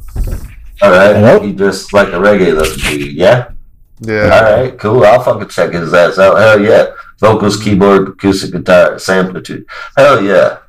That sounds right up my fucking alley, dude. He's like a real musician, and his lyrics are fucking fire. Dude's name is Kevin, but it's spelled like K-Heaven. Yeah. That might be because his father is a minister. Ah, okay. Yeah. Alright, that makes sense. They call him an alternative rapper. Now I'm really curious. Alright, dude. Oh yeah, so good. Alright, Okay, sorry about that, guys. you're all good. We can pick up at Midnighter. Okay, yeah. All right. I don't know, Brandon and Rob, if you guys gave your scores. I think Rob did. Brandon, Yeah, I gave my score. I said 8 out of 10. All right, cool. Oh yeah, you read it. Never mind. Yeah. All right, next we have our Midnighter backup. And Rob, get us up to speed. Well, so we have from writers Becky Cloonan and Michael W. Conrad, with art by Michael Avon Oeming, colors by Taki Soma, and letters by Dave Sharp. Midnighter contends more with Future Trojan, while... Is that the word I wanted to write? Contend? Future Trojan doesn't sound right, but I mean that's pretty accurate. Yeah, It's pretty. Yeah, Yeah, that's what you were the looking way I for. could describe it. But like, no, I'm thinking contends is that the word I wanted to write? That sounds Or am I right. Correct to something else. Yeah. Okay. Midnighter contends more with Future Trojan while trying out a plan to end the. Oh god. Midnighter contends more with Future Trojan while trying out a plan to end the loop of time he is stuck in. During this, Andre finishes the motions to bring himself into the version we saw of him in the future. And not needing Mr. Miracle anymore, he orders to have him dealt with. Problem is, Miracle is dealing with that himself as he begins his escape plan. I want to say not much happened, but when you look back at it, it feels like a lot happened. I think things are getting set up well to see where this is going, and I don't know how to feel about this one. it was good. I enjoyed it. It just feels it's a little awkward because it definitely feels like not much happened. It was kind of slow. I agree. Yeah. It was a 7 out of 10 for me. I'm really digging the story still to see where this is going. This is an awkward chapter. Yeah, I was completely different, dude. I was enjoying this backup just because it had Midnighter and Apollo in it. Now, while the art it's a bit too Porter-esque for me. The damn colors are outright amazing, dude. They're awesome. And now I feel like the story is really starting to cook. I mean, there's some plot points, seeds that have been put in here. I feel like it's really going places. And the creative team, do not break them up. That is all. Yeah, I 7.75. I don't know. I felt like I liked the art this week more than the story. I was kind of with Rob where it felt just really slow. Just not a ton of progression, or at least not as much as I might have wanted. And I know they don't have a ton of space. We mentioned that before. Sometimes stories are slow. Yeah, I think I just might have preferred a little bit more out of this one than just, I don't know, being a little slower. But yeah, I ended up giving this one a 7 out of 10 as well. Just kind of okay, you know. I think the art was definitely kind of carrying it this week. Whole book, I'll take more of this. The whole thing. Thank you. 8.25 out of 10. Yeah, I gave a 7.5. It was a solid issue. Yeah, overall 7.5. Yeah, it did same thing, I guess. Solid issue. I don't know. I don't have much else to say. But next up we have Robin number 3, and this one was brought to us. Whoa, where did my review go?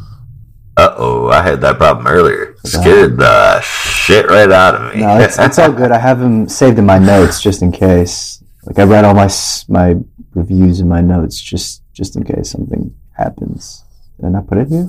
Okay. Next up, we have Robin number 3. This one was brought to us by Joshua Williamson with art by Gleb Melnikov, colors from Luis Guerrero, and letters from Troy Pateri. Rose leads Damian across the beach, telling him that in order to find an advantage in this fight, he really needs to lighten the hell up, which I think is a fair way to get someone engaged in the community. They're off duty, the tournament hasn't started yet, and Damian really just needs to relax. After he gets some crap from XXL and Flatline, yes, those are real character names, who admittedly was trying to make him laugh, Damian gives in and shows off his knife game skills in front of the other fighters, immediately earning their respect, of course, as you do. That was so cool. Yeah. It was. After doing so, several of the villains, like Konstantin Draken, Flatline, and others, recap their Batman's greatest hits, where they get the snot absolutely kicked out of them. Also, and I think it really showed up in this issue, this tournament is basically the collection of Nightwing and Green Arrow forgotten villains, because there are like so many different ones, and a couple new ones thrown in. Yeah, it's like Konstantin Draken, forgotten Green Arrow villain, Lady Vic. I saw Dead Man. Yeah, Lord. Well, more of a Bat manga forgotten character, but Brutal, who's like the Scarecrow looking one. There's an old Nightwing villain. Just like a lot of these forgotten characters that no one cared about. I guess they're just here. And I kind of love that. But Damian feels out of place with all these people talking about his dad and leaves to head up to a mountain for some peace, only to find Hawk meditating by himself as well. They catch up and bond over how crazy their superhero fathers are, but are interrupted by Master Dusk, who states that the Hawk and the Robin cannot be friends. I think we know what that means. Yes, that's right. Holy shit. Damian and Connor... What? Oh my god, I think you just figured out what fucking Williamson's next book is going to be. This is supposed to be leading into another related book, and I think you just got it. Hawk and Robin, or Robin and Hawk. Oh my god, Brandon. I don't think... oh no, I don't know about that, but... No, he said in an interview... that this book is definitely leading into another title, but he won't say what it is. Yeah, I feel like if anything, I'm still waiting for Green Arrow, but it's possible. It's very possible. I just don't know that you would want Hawk and Robin as well as Robin. it kind of feel like too many. I think Robin might drop out. Yeah, or I mean, yeah, if you relaunch it as or just rename it as Hawk and Robin, that'd be kind of cool. But they did it with Batman, and then Batman and Robin, and then I mean, it bounced around a bunch. yeah, but the Red Hood solo had like 15 different titles, and it's 52 issues. Awesome, right? But yes, that's right. Damian and Connor are forced to duke it out in a battle of the neglected superhero sons. Connor manages to get the upper hand, and Damian goes soaring off a cliff, only to be saved by a mysterious person in the shadows. And he awakens on the beach to see his savior, only to realize that his family hasn't left him as far behind as he had thought. So I won't spoil who it is, but let's just say his family is not quite in the wind just yet. This is my favorite issue for this week. I'm still loving this book. It's so much fun. I seriously, I can't have any more fun with this book. It's just so great. And like every time I come back to it and think, maybe this will be the weakest issue, or maybe it'll drop here. It really doesn't. It just continues to have more fun with Damian. And I think this issue in particular gave us the conversation that I'm sure maybe Connor Hawk fans have probably been waiting for like a decade for, which is the big talk between him and Damian about who has the crappier father. That like cool splash page of just like, did your dad do this? And he's like, yup. And that was great. So like, it was fantastic. It was a lot of fun. And like, to my knowledge, Damian and Connor never got to meet. So this is kind of their first introduction to each other.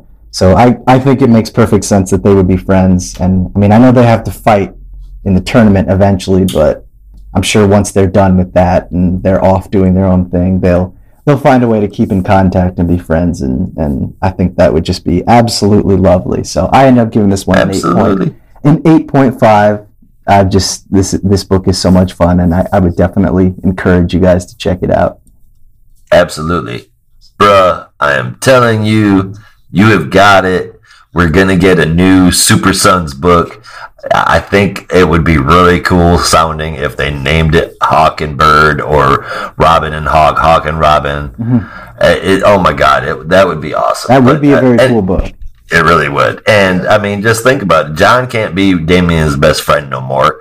So now he doesn't have that polar opposite relationship like, you know, the Batman Superman parallel. Now he's got somebody that's actually gone through the same shit he has. So that is cool as hell. I'm so excited. Bum, bum, bum, bum. Anyway, I think Melnikov is doing his very best here. And Guerrero works really well with him. And as far as the rest of the book goes, I can't believe I've been heaping so much praise on Williamson, but he's doing a great job at this, man. Hell of a surprise ending. And ooh. Sorry, that was my dog. It was a hell of a surprise ending, and there's no telling where this is going from here. I like the whole thing. It continues to be a solid book all the way around, man. 8.75 out of 10. Nice. When I was writing down my notes for this, and I saw the ending, I was like, okay, yeah, we're probably not going to spoil the ending. And then I completely forgot who it was at the end. And then when Brandon was talking about it, I was like, oh, wait, who was it? And then I remembered, and I just got all that joy all over again. You never get to experience things twice, but I just did. And I think this whole book is going to be some great character development for Damian, and this issue is really showing it off. I am so excited to see him grow a little bit in a more natural way besides John Kent. And it's cool to see characters like this grow up in front of your eyes and see what they become later on. This is definitely a changeover moment for Damian, and I think he might come out of this as something other than a Robin, which would leave Tim Drake as Robin. I'm okay with that too. And I am so down for more Hawk, and the fact that you say Robin and Hawk, it made me think it would be a perfect way to fill the void of no Red Hood and Arsenal book. Well, and I thought that makes perfect sense, because that was a Robin and an Archer. It was a Batman sidekick and a Green Arrow sidekick. It just works. We already know it works, and these two have so much in common. Just make it happen. If that's not the book that, like, I'm going to be excited no matter what happens for a book spinning out of this, but I really hope it's that book. This is a 9 out of 10 for me. I had so much fun. This is a great book. Sweet.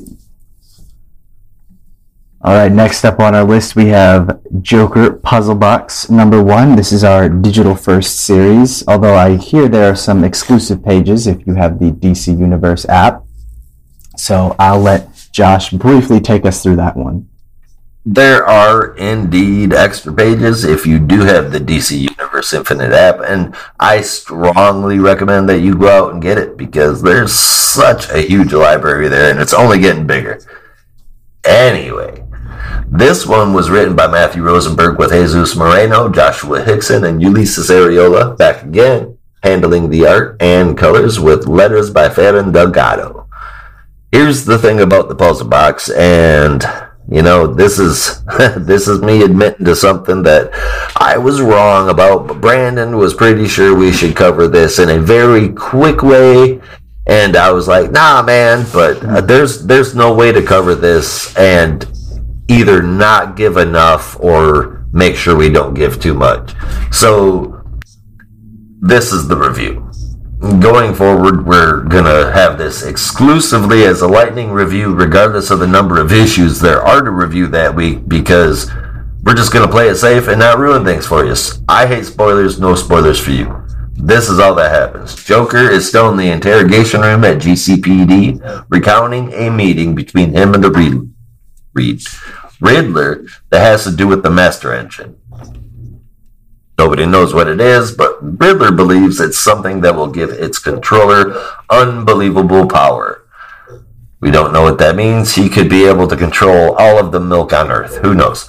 But anyway, that's all you're getting. We'll keep discussing it, like I said, maybe in a lightning review, maybe just at the start of the show. But if you're interested at all in this book, it is a awesome mystery, and there are clues all over the place. And to be honest, to speculate what is a clue and what I'm not reading too much into is a little bit out of hand right now. But I would say wait for the trade, but not this day and age because everything gets spoiled. So again, go out and get the DC Universe app so you can get the extra pages, help you figure out what's going on too. The art from both sets are really good, and Rosenberg has me sucked in. I give this an 8 out of 10, man. I also gave this an 8 out of 10. Strong artwork, strong story, mystery keeps building. That's all I got to say. Yeah, it was also an 8 out of 10 for me. And readers, honestly, I'm thinking this is going to need multiple read-throughs. So be ready for that. Because where the hell is this going? Yep, where is it going? And there's no way I got all the clues this time. I went through it 3 times. I went through the last one 3 times too. I've got all the shit written down on paper, man. I'm trying to keep track of it. You guys got any ideas yet? Because even though I'm being that fucking weird about it, I've got no clue. I mean, none, dude. I'm needless to say, I'm enjoying this book, and it's a fun book. That's why it's not rated much higher from me, is because it's only a fun book, but it's a hell of a fun book, man. It's 8 out of 10 for sure. Matter of fact, if this was in a regular Batman or like Joker book, I would probably give this a 9. Wow. Yeah. Well, yeah, there's a lot of cool stuff there. So we'll see what comes next. But keeping in Gotham for just a little bit longer, we'll be checking in on Detective Comics number 1038, which was brought to us by Mariko Tamaki, Victor Bogdanovich doing the pencils, with Victor Bogdanovich and Daniel Enriquez on the inks, Jordi Valera on the colors, Aditya Bidikar on the letters.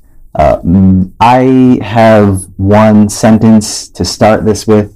Mr. Worth is freaking scary. Really scary. Wow. So as Worth and Batman duke it out in the sewers, Batman tries to make sure that Lady Clayface, who currently has the appearance of Sarah Worth, his daughter, is protected and away from Mr. Worth, but it's too late, as Worth sees Lady Clayface and has a breakdown as he cannot understand what has happened to his daughter.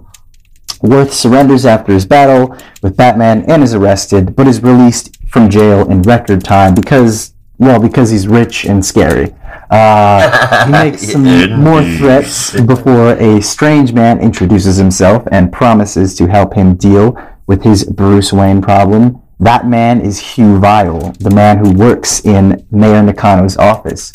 Batman and Huntress do some investigative work back at Huntress's apartment, while Hugh Vile makes some moves with Mr. Worth, hoping to get on his good side by crafting a plan that will take care of both Batman and Bruce Wayne and set up Mr. Worth very nicely in Gotham City. They manage to lure out Deb Donovan for an exclusive interview, only to trap her. But Deb is able to send one final text to Bruce Wayne asking for his help, and Batman is on the scene hoping to save her from the sewers before she is killed by the bombs that have been laid for Batman. But unfortunately, it's too late, because there was something else laid for him, and the bomb explodes as Hugh Vile watches from the distance, creepily and scarily admiring the work he has done. As always, the writing is very solid and does a great job. I think there were just a couple places in terms of the art, and I'd be curious to see who inked those pages, where you could kind of tell it looked a lot more rough, like someone was just inking it in a completely different way, and I could tell. And I think that just it kind of made it look a little bit weirder for me, but it still kind of worked. Like, it didn't lose any of the appeal. Any of the feel or action. It looked like it was rushed, but at the same time, it completely avoided being sloppy. It was still good. It just had like a slightly, accelerated look to it. Yeah, it works, I guess, because they're in a sewer, but you can really tell, like, it felt like someone was trying to just kind of get it out. But everything else kind of worked in its own way, and I didn't have a ton of problems with it. There are so many panels where Bogdanovich looks like Greg Capullo. It's almost shocking, especially every time he draws a face. It's like, it's almost uncomfortable if it wasn't so good. But other than that, solid issue overall. I like that we're finally getting some answers in this. And I saw a couple people say, like, this issue was meandering or it didn't really make sense. But I actually found this issue to kind of really start tying things together, because it's like, now, at least, I don't know about you guys, but I feel like I'm finally getting the full picture of who's kind of instigating the chaos in Gotham. We know it's Hugh Vile. We know that clearly there's some ulterior motive as to why he wants it. Power, obviously, but... You good? Okay, yeah, power, obviously, and something like that, but it feels like we're finally kind of tying everything together. So I actually didn't really feel that it was, meandering or crazy. I felt like it was actually really pulling things together. So I'm still really enjoying this book. We didn't get a ton of revelations, though, but like I said, it's still doing a solid job. So I ended up giving this one an 8.25 out of 10. It gave us a great picture of who Worth is without us having to suffer through some kind of a flashback issue. Yeah, or like unnecessary exposition or something like that. Exactly. So we just got to see his character being shown to us throughout, naturally throughout the story. That's good story writing. But it's funny that you said you had 5 words to start your review. I have 6 sentences. All right. They are: Dan Mora professionally assassinates covers, period. Oh yeah, he's awesome. Oh my fucking, this is so good. I think he's getting better and better every time I see him draw. And Jordie Bellaire is kicking ass. Bogdanovich is great. Inks and pencils. He gave Batman eyes without making it look too weird. Did you notice that? Mm. Only on the I still thought it was kind of weird. Yeah. But yeah. I mean, I've seen it done a lot worse. And I think for what I've seen before, this is definitely acceptable. But story-wise, what the hell is happening? This Worth guy kind of fucked up Batman, and wow, he's got influence over everything. Yeah. I'm not sure what he blew up at the end. Is it the office or where Batman is? I think it's where Batman is. Because Donovan, when she's like let out of the chair, she says something about the office. Or it could be both. I don't know. It could be both. It's a hell of an explosion, though, so something didn't make it through it. And Batman and Huntress together as a team is a huge yes, please. 8.75 out of 10 for me. All day long. Very cool. Yeah, the art is just fantastic. The one thing I was kind of having a trouble with, and I think Mr. Worth is a fantastic character, but he's being described as a financier for crime lords, and he's never been on Batman's radar before. Like, I know he's a brand new character, but it just seems a little odd to put that spin on his story and him not be a character before. It just seems kind of odd. Like, if he's a financier for crime lords in that regard, it's definitely something that probably could have popped up in the past. But besides all that, this is a solid issue, I thought. Yeah, Huntress and Batman makes such a terrific team. I didn't realize that she knew Batman's identity. Oh, yeah. I guess that makes sense. But I'm also kind of confused. Like, still, if this is the same Huntress that was in Grayson, or what, Helena Bertinelli, or if, like, Reset Universe shenanigans is a different character. No, it's not. What's her name? I can't even remember what the hell her name is. This is Bertinelli. I can tell by the way she talks. This isn't Helena Wayne. This is Helena Wayne. No. That's her name. But future. you can. I think you can kind of assume at this point that, like, I guess she would have the memories of both. Oh yeah, her time in Spiral, as well as the memories of like everything that happened before, during Nomad's Land and the Birds of Prey and all that stuff. I do forget that everything is remembered. I have that mantra like stuck in my head. It's like everything is remembered. Yeah, everything matters. Isn't the mantra? Only some people remember. Some people think it's bullshit. But everything matters. That's the mantra. Yeah. Oh yeah. I mean, you'll still get people saying that doesn't matter, but it matters. There's always somebody who's gonna say, "No, you're wrong." What the hell are you reading the comics, man? Yeah. They're like, I don't care how the story goes. It's okay. I just enjoy it. If you wasted 2 hours watching a movie and it just started out in the middle of some kind of story and it ended in the middle of some kind of story, are you gonna feel like that was a good story?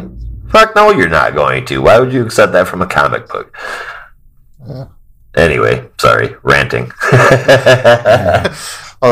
That being said, Brandon, you keep mentioning people chattering online. Are these people by any chance Redditors? No. This is like occasionally I'll go on the CBR has the message boards that they have, not the articles that they post, but the message boards where you can kind of talk about the new releases and everything. And sometimes I don't post, but sometimes I'll go there and just see what the chatter is and see what people are talking about. And I saw I'm on there all the time. Yeah. That makes sense, because honestly, I find the only thing more toxic than a Reddit thread is the message boards on a newspaper website. I love Reddit, man. Yeah, there's some hate that's on there, but if you stay in the good shit, I sometimes the best stuff is always in the comics, especially in the joke subreddit. There's always a joke that's funnier, like immediately underneath it. Oh yeah, the real jokes are always in the comments. That's the classic mantra on subreddit. Yeah, so good. All right. Yeah, the main story is an 8.5 for me. This is such a fun story. Awesome. All right. Well, we'll be moving on to our final book for this week, and that is Justice League. Oh, not yet. We didn't get March of the Penguin in. Oh crap! I totally forgot there was a backup. He tried to steal a story from you, Rob. Oh my god. Oh my god. That's horrible. I have it written. I'm calling Dan Mora. Steal the story back. Maybe that speaks to the quality of the story that I literally forgot it was there. Oh, Brandon with the shade from down. Yep. No. Sorry, that's how it be. Yeah, so, okay, before we head to Justice League number 63, we'll be taking a look at the backup story for this week, March of the Penguin. So, Rob, please, why don't you tell us all about it? All right. So we got from writer Megan Fitzmartin, art from Carl Mostert, colors from Jordi Belair, and letters from Rob Lee. The Penguin is getting taken down by the Batgirls, but before they can finish off, Oracle calls them away for an emergency. This emergency is Mr. Worth going ham on Gotham buildings. The Penguin takes this opportunity to round up his remaining thugs and escape. His head thug starts asking for more money, because the rest of the crew thinks they're not getting paid enough. But Penguin answers by driving off instead. And after an embarrassing scenario with a reporter, which did not end in the reporter's favor, Penguin decides it's time to take Mr. Worth's call. The call that was teased during the main story. And what that call is going to hold, I guess we'll just have to find out. I smell shenanigans. Yeah. After this, I really hope Penguin comes back into the spotlight. I don't know about you guys, but I think Penguin's such a... It's not a fantastic villain. He's not a deep villain. He's not a great villain. But he's a cool villain. I don't know how you guys are going to feel about this, but I love how they pointed out that the Penguin is pretty much a useless Batman villain at this point. He should just be a mover, a crime boss, but... dare I say, maybe the way he was depicted in Gotham, the TV series, I think he should be a slimy crime lord that will do whatever it takes. Mm-hmm. That's my favorite iteration of the Penguin. You know, maybe not exactly that, but yeah, well, he's not a mastermind. You know, he's not Riddler or anything like that. No, he's just he's a crooked manipulator of politics and money. Yeah, and that's what he should be. But I mean, lately he's just there whenever a criminal needs cash, or they need a setting, like at the Iceberg Lounge. I guess this is going to show us how, like, he's stepping up his game to retain his villainous fame. I'm interested in seeing where this is going. Mm-hmm. The art is worth looking at again, that's for sure. I'd like to see what Miss Fitzmartin has to offer with this washed up Penguin. 7.75 out of 10 for me. Yeah, if I hadn't literally just forgotten that this story was in here, I might have, I don't know, I might have scored it a little higher, but looking at my score and kind of running through the story again, it was fun, but it was just kind of like it's like a Penguin story. Like, it ties into the character and where he is now. That's about it. Like, I gave it a 7 out of 10. It was just kind of there for me this week. The whole book continues to kick ass. More Huntress than Batman. Yes, yeah. They make a great team. And even if this is the transition over to a total Huntress book, that would be even more awesome. But altogether, it gets an 8 out of 10, man. Oh, that would be fantastic. I know I've said before, Detective Comics does not have to be a Batman book. Nope. There's so many detectives in the DC world. I mean, there's still... I don't know if it's really a debate, but DC stands for Detective Comics. Yep. And they got their start with detectives. It doesn't have to be a Batman book. Batman's got enough books. Let's have some more detectives in it. Yep. I'm talking Tim Drake, The Question, Kate Kane. There's so many people that could be on that book. I'm with you, man. Exactly. Yeah, so I had 8.5 and an 8 out of 10. I'll give it an 8.25. I think it was a solid issue. Yeah, no, I ended up rounding mine up to just an 8 out of 10. Like I said, solid issue, although I think the backup definitely was kind of just there for me. It didn't really do too much. And I mean, I felt that the main story definitely really outshined it. But with that out of the way, now we can move on to Justice League number 63, which also features a main story and a backup story. So Rob will fill us in on our main story, and I will take the backup story before we move on to our top 3 books for this week. So, Rob, why don't you take it away? Well, did Josh not want to do Justice League? Evidently not. Not this week. I think he was done. I'm done.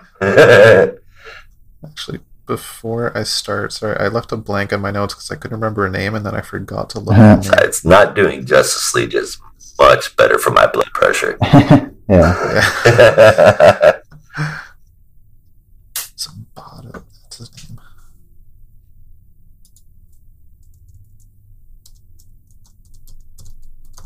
I was pleasantly surprised by my top 3 this week. I can't wait to get to that part. Yeah. Okay, so we have on writing duty is Brian Michael Bendis with art by David Marquez, colors from Ivan Placencia, and letters by Josh Reed. The League narrowly escapes Naomi's homeworld. Batman arrives just in time with the device used by the residents of that world to invade. Before leaving, Naomi goes a little bit crazy and attempts to attack Zimbardo, but is pulled away by Black Adam. She wakes up in the Hall of Justice, and each member of the League takes turns telling her, it's okay, this is part of being a hero. You can go a little crazy sometimes. And then both her and Black Adam are officially invited to join the League. Now, what the hell? That thing, the cover? I know you can never. That was such clickbait, though. Such clickbait. It was so clickbait. The cover's not always indicative of the story. No, sometimes it's flat out misleading, and that shit is stupid. Black Adam and Naomi accused. At what point were they ever accused? No. The League literally did the opposite and told both of them, no, you're fine. That was it's okay. classic DC clickbait.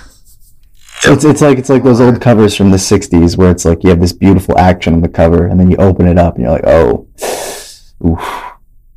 Yeah, where's the action? The art on the cover I thought was really good, but it's so misleading. Yeah. And I was wondering, why are they on trial? What did Black Adam do this time? Did he kill somebody? And no, he didn't. He actually did the right thing.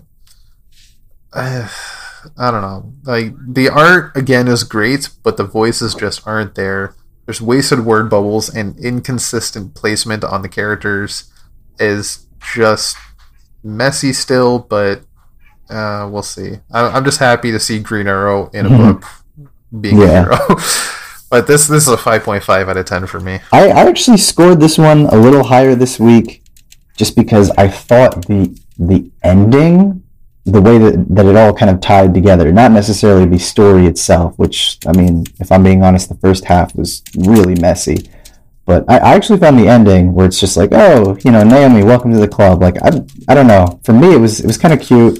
Like, it kind of worked. And I was just like, oh, that's kind of nice. Like, at least they're trying to encourage something new. But, I had to be honest with the first half where it's just like nonsense happening on a page. It was like, oh, I don't want to read this anymore. So I actually ended up giving this one a 7 out of 10. Like I said, I thought it kind of wrapped up in a fine way, but how we got there was not that great. Actually, speaking of the end, two things I want to just shout out. The interaction with Green Arrow and Batman I thought was really nice. Being the two, human people, and they're both rich, and, well, one's rich now. I thought that it's fun seeing them interact. And also, just before that, you had Superman, Black Adam, and Hippolyta talking about stuff, and at some point it's mentioned, I think twice, that there used to be cows here. Why would Hippolyta remember that? She spent her life on Themyscira. I assume they were talking about, before they went to Themyscira, and she remembers this land, but even that's kind of a stretch. Yeah, how would she necessarily end up this exact plot of land? There was I'm guessing it was there were cows here or something or whatever. But no, kind of a stretch. And maybe she could Black Adam. He spent his life in Egypt, and then he was locked in the Rock of Eternity for centuries. Yeah, no, not the best one. Swing and a miss there. Yeah, but that's me done ranting. Green Arrow and Batman was great. Okay. David Marquez is amazing. I feel like I feel like you should write the pull quotes for the trade when it comes out. It's just like, right? instead of talking about the story, it's just like, David Marquez is amazing. And then someone asks you what you thought about the story, and you're like, but David Marquez is amazing. Amazing. Yes, that's what needs to happen, man. Like, his art is great, but the way the people talk in every single panel is absolutely ridiculous. The man has no idea how to put words into a superhero's mouth. Every issue he does continues to show. At least the DC heroes. At least the DC heroes. Well, I mean, didn't he do... Yeah, he did that run on Daredevil, didn't he? Oh, it was amazing. I love that run on Daredevil. I couldn't stand the way he made Matt Murdock talk. Really? I loved his... Oh, wow. Yes. I've never heard that I loved before. his... It was the dialogue. It bugged the hell out of me. Oh, wow. The Miles Morales run he did was freaking fantastic. Wow, yeah. No, I've never... His Daredevil is one of the more consistent ones. But for me, it was very consistent. It was just not consistent in a positive way. Interesting. As far as that goes, all of that other stuff aside, I'll just say this: everything about this book, other than the art, is 100% ludicrous. So stop it. That is all. I can only give this a 4 out of 10. Fair enough. Is it? Next, yeah, I mean, I can't really... what, am I going to come to where you are and tell you to change? What is wrong with you? Yeah, it's how we are. Daredevil. But before we close out Justice League for this week, we'll be recapping our Justice League Dark Backup. And that was brought to us by Rom V with art from Zermanico, colors from Romulo Fajardo Jr., and letters from Rob Lee. So this story can basically be broken down into 3 sections, so I will do that here. Basically, number 1, the Justice League Dark now know that Merlin is trying to resurrect old Atlantis and need to escape from the Library of Babel. Constantine figures out a way, in a very clever fashion, I might add, and they literally walk out of the pages of the fictional library. After Zatanna states that they need to reach out to Aquaman and the JLA, Jason Blood comments that they need someone more powerful that can give them the upper hand against a figure like Merlin. That someone, part 2, is the second part of our story. Dr. Fate, a.k.a. Khalid Nassour, and Kirk Langstrom, a.k.a. Man-Bat, who are working on a way to fix the Helm of Fate. They run some tests, it supercharges the Helm, and Khalid gets some visions of the past, present, and future. And in that image of the present, part 3, a young woman stands out, one Elnara Rashtu, the former Knight of Arthur and woman out of time, who has come to a chapel in Gotham at the behest of a mysterious voice. The voice leads her inside as it starts to fade, and she engages in battle with some men in robes who are talking about an old man they have in captivity. All the while, a mysterious Dark Knight watches from the shadows, smiling, and thus concludes our tale of the JLD this week. Yeah, I mean, you know, I can't keep saying the same thing that I keep saying, which is this book needs liberty from the main story, and it's not getting it. Which is sad, really, because it just, like, I gave this an 8.5, but I just wish that I didn't have to read it here. Like, I would have read a 22-page issue of this story if I could get it, but we're just kind of stuck with these 10-page backups in a less than stellar main story, and it's unfortunate, but it is what it is, I guess. It really is. There's got to be more people than us that are saying this exact same thing, but why isn't anyone listening? Maybe JLD just didn't sell that well, which sucks, but, I mean, what can you do? So I figured DC was probably just like, just throw them together, who cares? But I almost wish you could expand the page count, give us 40 pages, and have 20 pages of JLD, 20 pages of Justice League. I would much rather have that, because at least I can have a longer Justice League Dark story. My only hope is that this backup is a double-edged sword, not just to keep the story going because it's a good story, but also to hopefully bring in people into JLD that are just buying it for the Justice League. is hopefully promoting, puffing up the sales from a future JLD book. I'm really, really fingers crossed. I want another JLD book, and I'm hoping that's what this is for. Get people interested, kind of like bait them in and then sell it to them. Yeah. Because this is another spectacular issue from who I would call one of DC's premier creators, Ram V.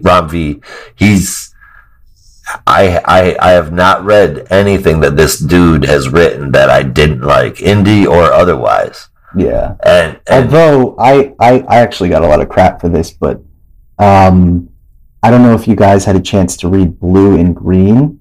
Yes, I did. It didn't do it for me. I really wanted it to. I like we were talking before the podcast, but I'm a huge fan of jazz, and Blue and Green, great Miles Davis album. But that one, and I tried really hard. I read it twice, and it just didn't land for me. I loved these Savage Shores. I'm loving The Many Deaths of Layla Starr right now, and what was the other one that he did? I guess we're just talking about Ram V now. Oh God! I love Blue and Green. Man. Yeah, Graffiti's Wall. That was it. Graffiti. Yeah. These are great ones, but I was like Blue and Green. I think a lot of people fell flat with it because they were complaining about the pace. It felt like it was just dragging. Yeah. But to me, I was just like that whole bluegrass, jazz, deal with the devil, mystery kind of stuff. I'm a sucker for any of that legend stuff going on, and especially back in that day. Sign me up for it all day long because I like it, man. I thought it was totally did it for that me. Whole demon idea was cool in theory. It felt like it didn't fully land, or it felt like the idea wasn't fully fleshed out. But that was just me. I really wanted to like that one. But there's if you're familiar with the history of jazz, there's all kinds of talks about deals with the devil. With the big, urban huge guys and that kind of stuff. But yeah, that's why I say I was like most of the stuff I've read from him has been excellent, but that was just like the one I just couldn't crack. No matter how many times I kept revisiting it, it just didn't land for me. But otherwise, man. Yeah, I You're know. messing up. but otherwise, super solid writer all around. And if he wasn't busy working on Venom with Al Ewing right now, I would say that he should be writing Justice League, the main story and the backup. But you can only do so much, I guess. Nonsense. You pointed out to me one time that Lemire does so much that anybody could do anything. I know. I wish, but I know that some writers can't handle that much stuff. But I'm just like, I would just. Yeah, I don't want to bleed them dry, man. You know what I'm saying? But I'm like, and here's the sad part, right? Because I was just thinking, I was going through Last Ride the other day, just kind of pulling it out to reread it, and I was just like, wouldn't it be nice if, even if it's not in continuity, wouldn't it be nice if you could just have Justice League Last Ride as your main story, and then JLD as your backup? Enjoy that. Yes. That would be great. Not to have to stumble through 20-something pages to get to the ones you really want to read. That's the one good thing I'll say. At least it's only 20 pages. Yeah. It's not 22. Right. As far as this one, exactly. That's what I'm saying. It's not 21 and a half. Oh, thank you. Thank you for that. But, man, Xermanico and V on this book, you couldn't ask for a better team. And I don't care if it's on DC's horror imprint or not. I want a horror book from Ram V and Xermanico. That'd be great. Hell yes. Great. This gets an 8.75 out of me. Okay, the horror book again. Please listen. Throw Joe Hill into this creative team, and you're going to sell like New York Times level shit. Yeah. Oh, wait. Curveball. What if, I was just thinking, I was like, who could you get to take over the main Justice League story? I was just like, curveball. What if Joe Hill writes the main Justice League story, and Ram V What kind does of weird JLD. shit will we get out of that? And that's what I'm saying. It's like you don't even know, right? Right. I feel like we could go back to some like oh shit, what's his name? Kirby, some like Kirby stuff, Yeah, and get real trippy with it. yeah. Well, anyway. Dream. That's what the world Oh, needs well. now. Oh, well. Yeah. Yeah, with Justice League Dark, I thought the humor was wonderful, and the story just keeps getting deeper.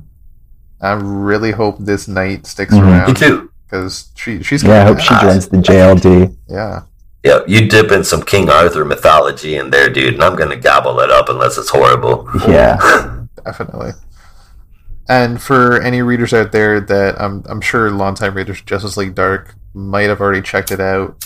If any of you were confused about why Kirk Langstrom looks the way he does, check out the Man-Bat miniseries, because that explains the whole thing leading into his appearance in the last Justice League Dark run and why he's more of a scientist in the body of a bat and not just a mindless flying brute. I thought it was pretty good, and it's cool to see him in this version of Mhm. himself. Yeah, finally, like Professor Hulk. Yeah. Exactly, yeah. Yeah, just keep this up. 8.5. Please, DC, give this team a I book. know. They need the Let right them be Justice League book. free, please. Yes. I mean, at this point, give me a weekly 15-page digital first. I don't give a shit. I will pay $8 a month to read his stories.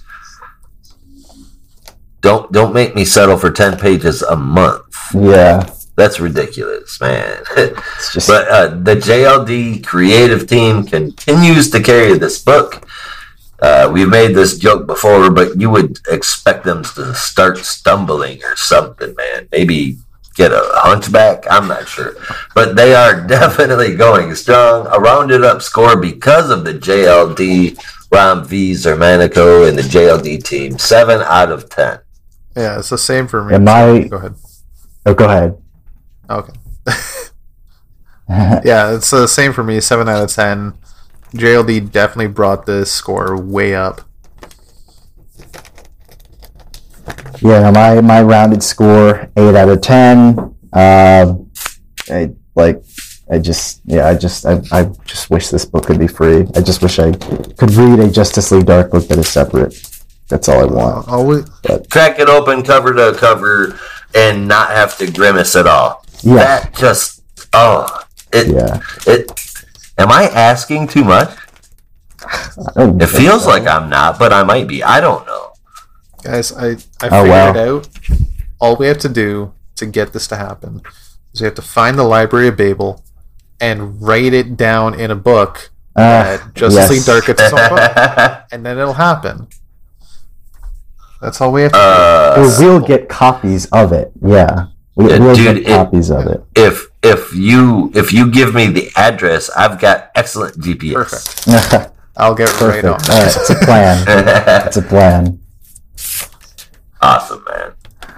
All right. Well, now that that's done, let's break down our top 3 books for this week and a standout moment, if you have one. Rob, please kick it off and get us started. So my top 3, starting at number 3, I have Harley Quinn. I actually really enjoyed this issue, and Whoa. again, like I've said before, I'm a Riley Rossmo fan, and I thought the art really hit it in this issue. Hey, I'm right there with you. It was just fun. It was on one of my highest scoring books, and there was a toss up between this and one other. I don't remember what the other one was. Oh, it was Batman Reptilian, and I enjoyed the fun in Harley Quinn a bit more. I'm gonna. You put Reptilian on the same level as Harley. Oh Getting kicked man, off the show now. Hey, it's all subjective. It's all subjective. I am so mind blown. Hey, they're both fantastic books for me, but I loved the fun of Harley Quinn a bit more. Number 2, I had Robin, just a fantastic Mortal Kombat story.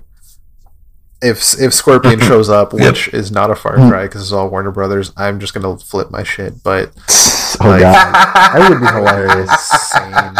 And you know, Damien would give him a ton of crap. Even your if mask it's is just stupid. like a one-off panel, like a portal just opens up on the island, and it's a portal to Netherworld, and Scorpion pops out, and like Robin just drop kicks him back in the portal, and the portal closes, and that's the last we see of it. That'd be amazing. That would be hilarious. Wait a minute. If we're going full-on crossover shit, we could get the Animaniacs, we could get Darkwing Duck, Launchpad McQuack. You could be kicking the shit out of everybody. Does WB own Mortal Kombat? Yeah. They own Mortal Kombat. Yeah, because I'm like, if Marvel can do those brief little cameo crossovers with Fortnite they were doing a couple months back, they could probably squeeze in a Scorpion cameo if they really wanted to. Fortnite's making up that licensing as they go along. They just have that big, huge Batman Fortnite 0 point event where they give out Fortnite bonus stuff every time you buy a comic book from them. There was never a better way to sell books.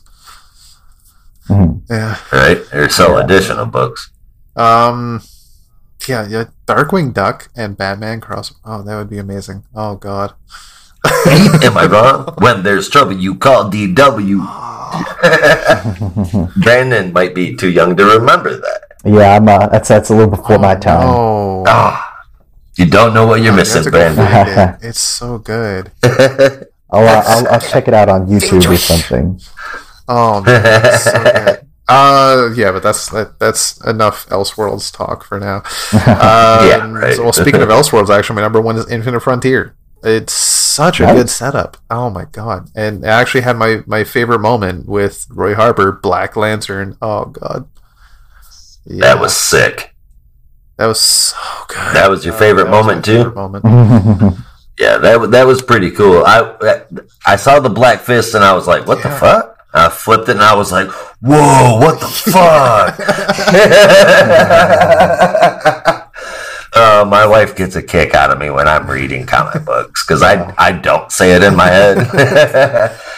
See, I wish I could have been surprised like that, but I'd seen like a spoiler or something that he was wearing the Black Lantern ring, so I was like, because they had been teasing that he was going to have a new power, and someone said it was going to be like a Black Lantern ring, so I was kind of had that in the back of my head, and then I saw it, and I was like, oh, crap. Nerd. Yeah, I mean, I've heard some of the other podcasts suggest that was a possibility, and I think we even talked about that being a possibility. But I mean, there were a bunch of different possibilities that were going on. I still wasn't expecting. I mean, sure, him coming back as a Black Lantern, that's one thing, but him coming back as a Black Lantern made up of a whole squadron of Black Lanterns that are all him, because he was knocked out. Right? He was messed up. And those other people the other hymns came to the rescue, and he was like, thank you guys, and that's when his mind was blown. So like there are multiple versions of Roy Harper now. All of them Black Lanterns. That's the interpretation I got from it. Am I crazy? I saw them as just constructs, like subconsciously, but it could be like a whole Orange Lantern thing where maybe they are different versions of him that are constructed in that way. See, isn't that the much better, cooler version? Like Roy Harper's? Oh. The only thing better would be 6. All right, man. That's cool. Man, well, my number 3 is going to be Infinite Frontier. I am cautiously optimistic, but so far this feels good. This looks good. I am in. I guess they had enough pages to pull me all the way in there, man. I need to see how that's going to go. So number 3. Number 2 is Mr. Miracle. Mr. Miracle kicks ass. This issue is kicking ass. Please keep kicking ass. And my number 1 is Batman Reptilian. Rob. Wow. I mean, I like Ennis, even if his Brit slips through. We do need to nail that down a bit, bud. But yeah, dude, this is good. And hear me, like literally anything Liam Sharpie Sharp does with art is worthy of a purchase, even if you don't like the story. I would take anything from him on my wall. You follow us on Twitter, so, you know, I could DM you that address. And honestly, my favorite moment this week was Damien showing off with the knife, man. Yeah. That was sick. I loved it. Made me laugh. When a comic can make me laugh and smile, that's good shit. Yeah. So. Yeah, my top 3 in this week had a lot of ties for some reason. So, at number 3, I had Action Comics 1032 and Detective Comics 1038. Both the Hey, wait, hold on a second here. Rob, well, Brandon does this a lot. Where you just allow certain comic books to share the same. You can't do ties, man. You got. I can't choose. I can't choose, man. I can't choose. You can get an app that's a virtual coin to flip on your phone. No, it wouldn't do justice to them both. Honestly, like if it's got a tie, it's got a tie. Like that's. And there you go, man. All right, but yeah, I didn't hear what your numur 3 was. I'm sorry, I was too busy. No, you're good. Talking. You're good. Seriously, like I labor to choose which one. I just can't. But yeah, Action 1032, Detective Comics 1038, both great. Number 2, Infinite Frontier number 1, and Batman Superman number 19, also both great. But my number 1 for this week had to go to Robin. It's the one that made me smile the most, and I'm having the most fun with it. And this week in particular, I think, just really knocked it out of the park. So yeah, if Infinite Frontier wasn't there, Robin would have easily been my number 3. Yeah, and it just my favorite moment for this week. Kind of already said it, but it was that splash of Connor and Robin just talking about how terrible their dads are. I was just like, oh, I'm gonna love this. Yeah, so that was so cool. Yeah. I'm gonna love the book that you psychically predicted. Oh, I hope you're right. Honestly, I mean, we have a habit of doing that, but I'm just saying. I won't say it's impossible, but I hope you're right. But we speak it into existence. Yes, and then it shall be. But that was fun. But this is even more fun. It's time for the biggest stinker.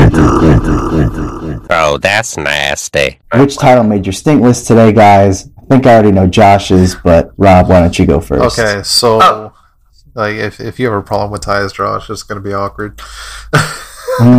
I prematurely wrote my biggest stinker down. Like when I first started writing down my notes and I got down to the bottom, I wrote biggest stinker. I just like instinctively wrote Justice League before I even finished the book, and I never actually went back to amend it. And then while we were going through all the books today, I thought, okay, let's like revisit real quick. Is this accurate? And honestly, I cannot decide between Justice League and Wonder Woman, and I gave them both the same overall score, and technically, somehow, I don't know how the hell this happened, Justice League scored slightly higher. But I honestly can't decide between the two, because it's one story that's really interesting and one story that's not, and it's hard to tell. See, one of them has Justice League Dark in it. Yeah. And the other doesn't. Yeah. Well, they're almost like the inverse of each other, where one has a really, I would say, interesting main story, at least for me, and kind of a crappy backup. And the other one has kind of a crappy main story, but a really interesting backup. That's exactly it. See, I think I would be on it with you right there, dude, but because I've enjoyed this story right up until this issue. This issue did not do it for me at all. By the slightest of margins. No, it's not Brian Michael Bendis, guys. By the slightest of margins, the currently released Wonder Woman can't keep up with the currently released Harley Quinn in regards to breaking the wind. P.U. Harley is the dirt. Gross. Ew. Get out. Harley was fun.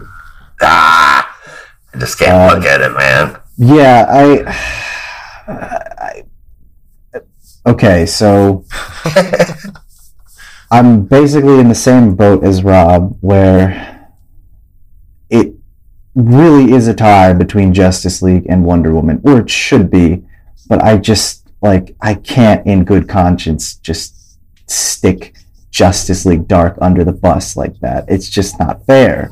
It's just not right. So much Van V should never be on the stink list. I know, Not it's unless just he absolutely deserves. much as I do not enjoy the main story of Justice League that much, I can't put it there. So the stink for this week has to go to Wonder Woman 774. Well, not a bad story by any means. I'm sorry, but you just wasn't too great, or at least honestly, the backup is just dragging it down so much. Here's the other thing for me that's working against the Harley story. It seems to be set in the current universe, right? Mm-hmm. But we've got Harley showing up in other books where, Williamson has nearly complete.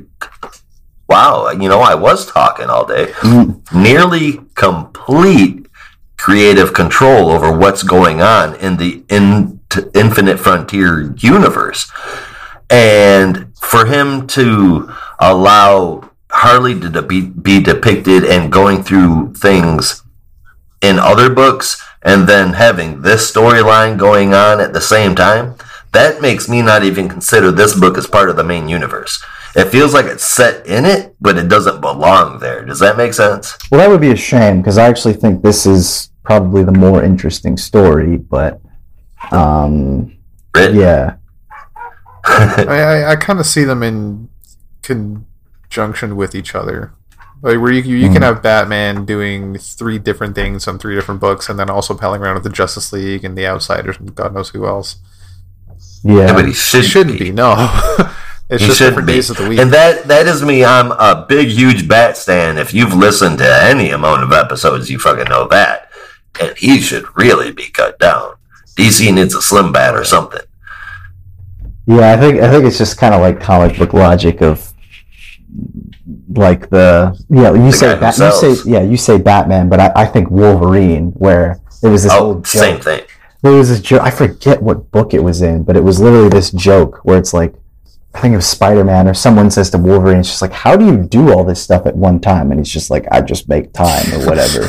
And it's basically just a hand wavy way to say, like, they figure it out somehow that you can be in X-Force and X-Men and Avengers and also doing your own solo stuff at the same time. So, yeah, as it turns out, he's a secret billionaire, and his healing ability helps him cope with the fact that he's addicted to methamphetamines. So he's got his own private jet, and he never fucking sleeps. There's a reason why Batman and Wolverine crossed over in the Amalgam universe. Yeah, I mean, they're mirror opposites, man. Batman's not a mutant, but, semantics.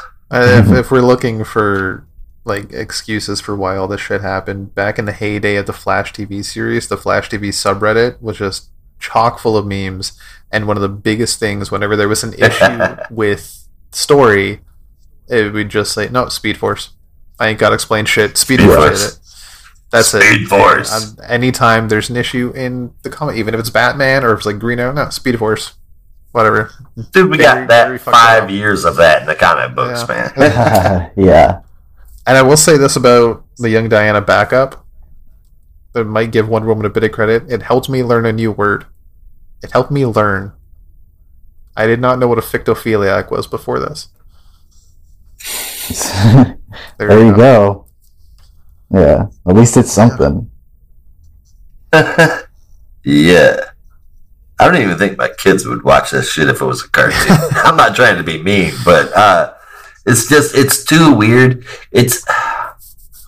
I don't want to beat up on it too much because it's honestly not that bad, I guess, if it's for you. But it's like it's drawn for little kids, but the story is for adults, but it's told in little kid voices. It's the weirdest thing. It's about how the Amazons are terrible people, which, again, feels like a more adult story, yet it has this cutesy artwork that you'd find in a YA novel, and Diana still kind of speaks like a tween. It's like 3 different age groups mixed together, I guess.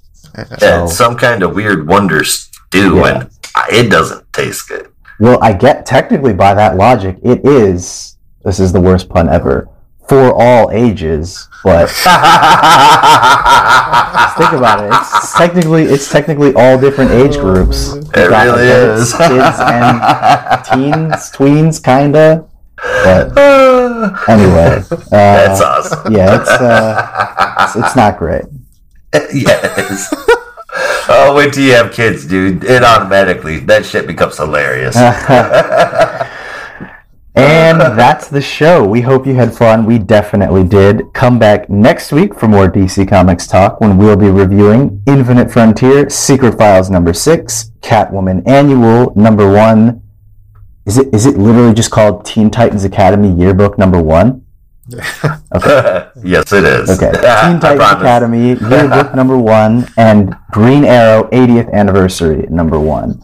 I gotta say, I am looking forward to all of those. Yeah, I think so. Bit of a light week, but it sounds like there's still some good stuff. So we'll be here talking comics, and we hope you'll stop by. Remember to go to notarobotpodcast.com for all of our episodes and our other shows with all sorts of people. With that, there's only one way that we'd say goodbye around here. Until next time. Good to each other. And don't be a robot. God damn, it was almost 200 minutes.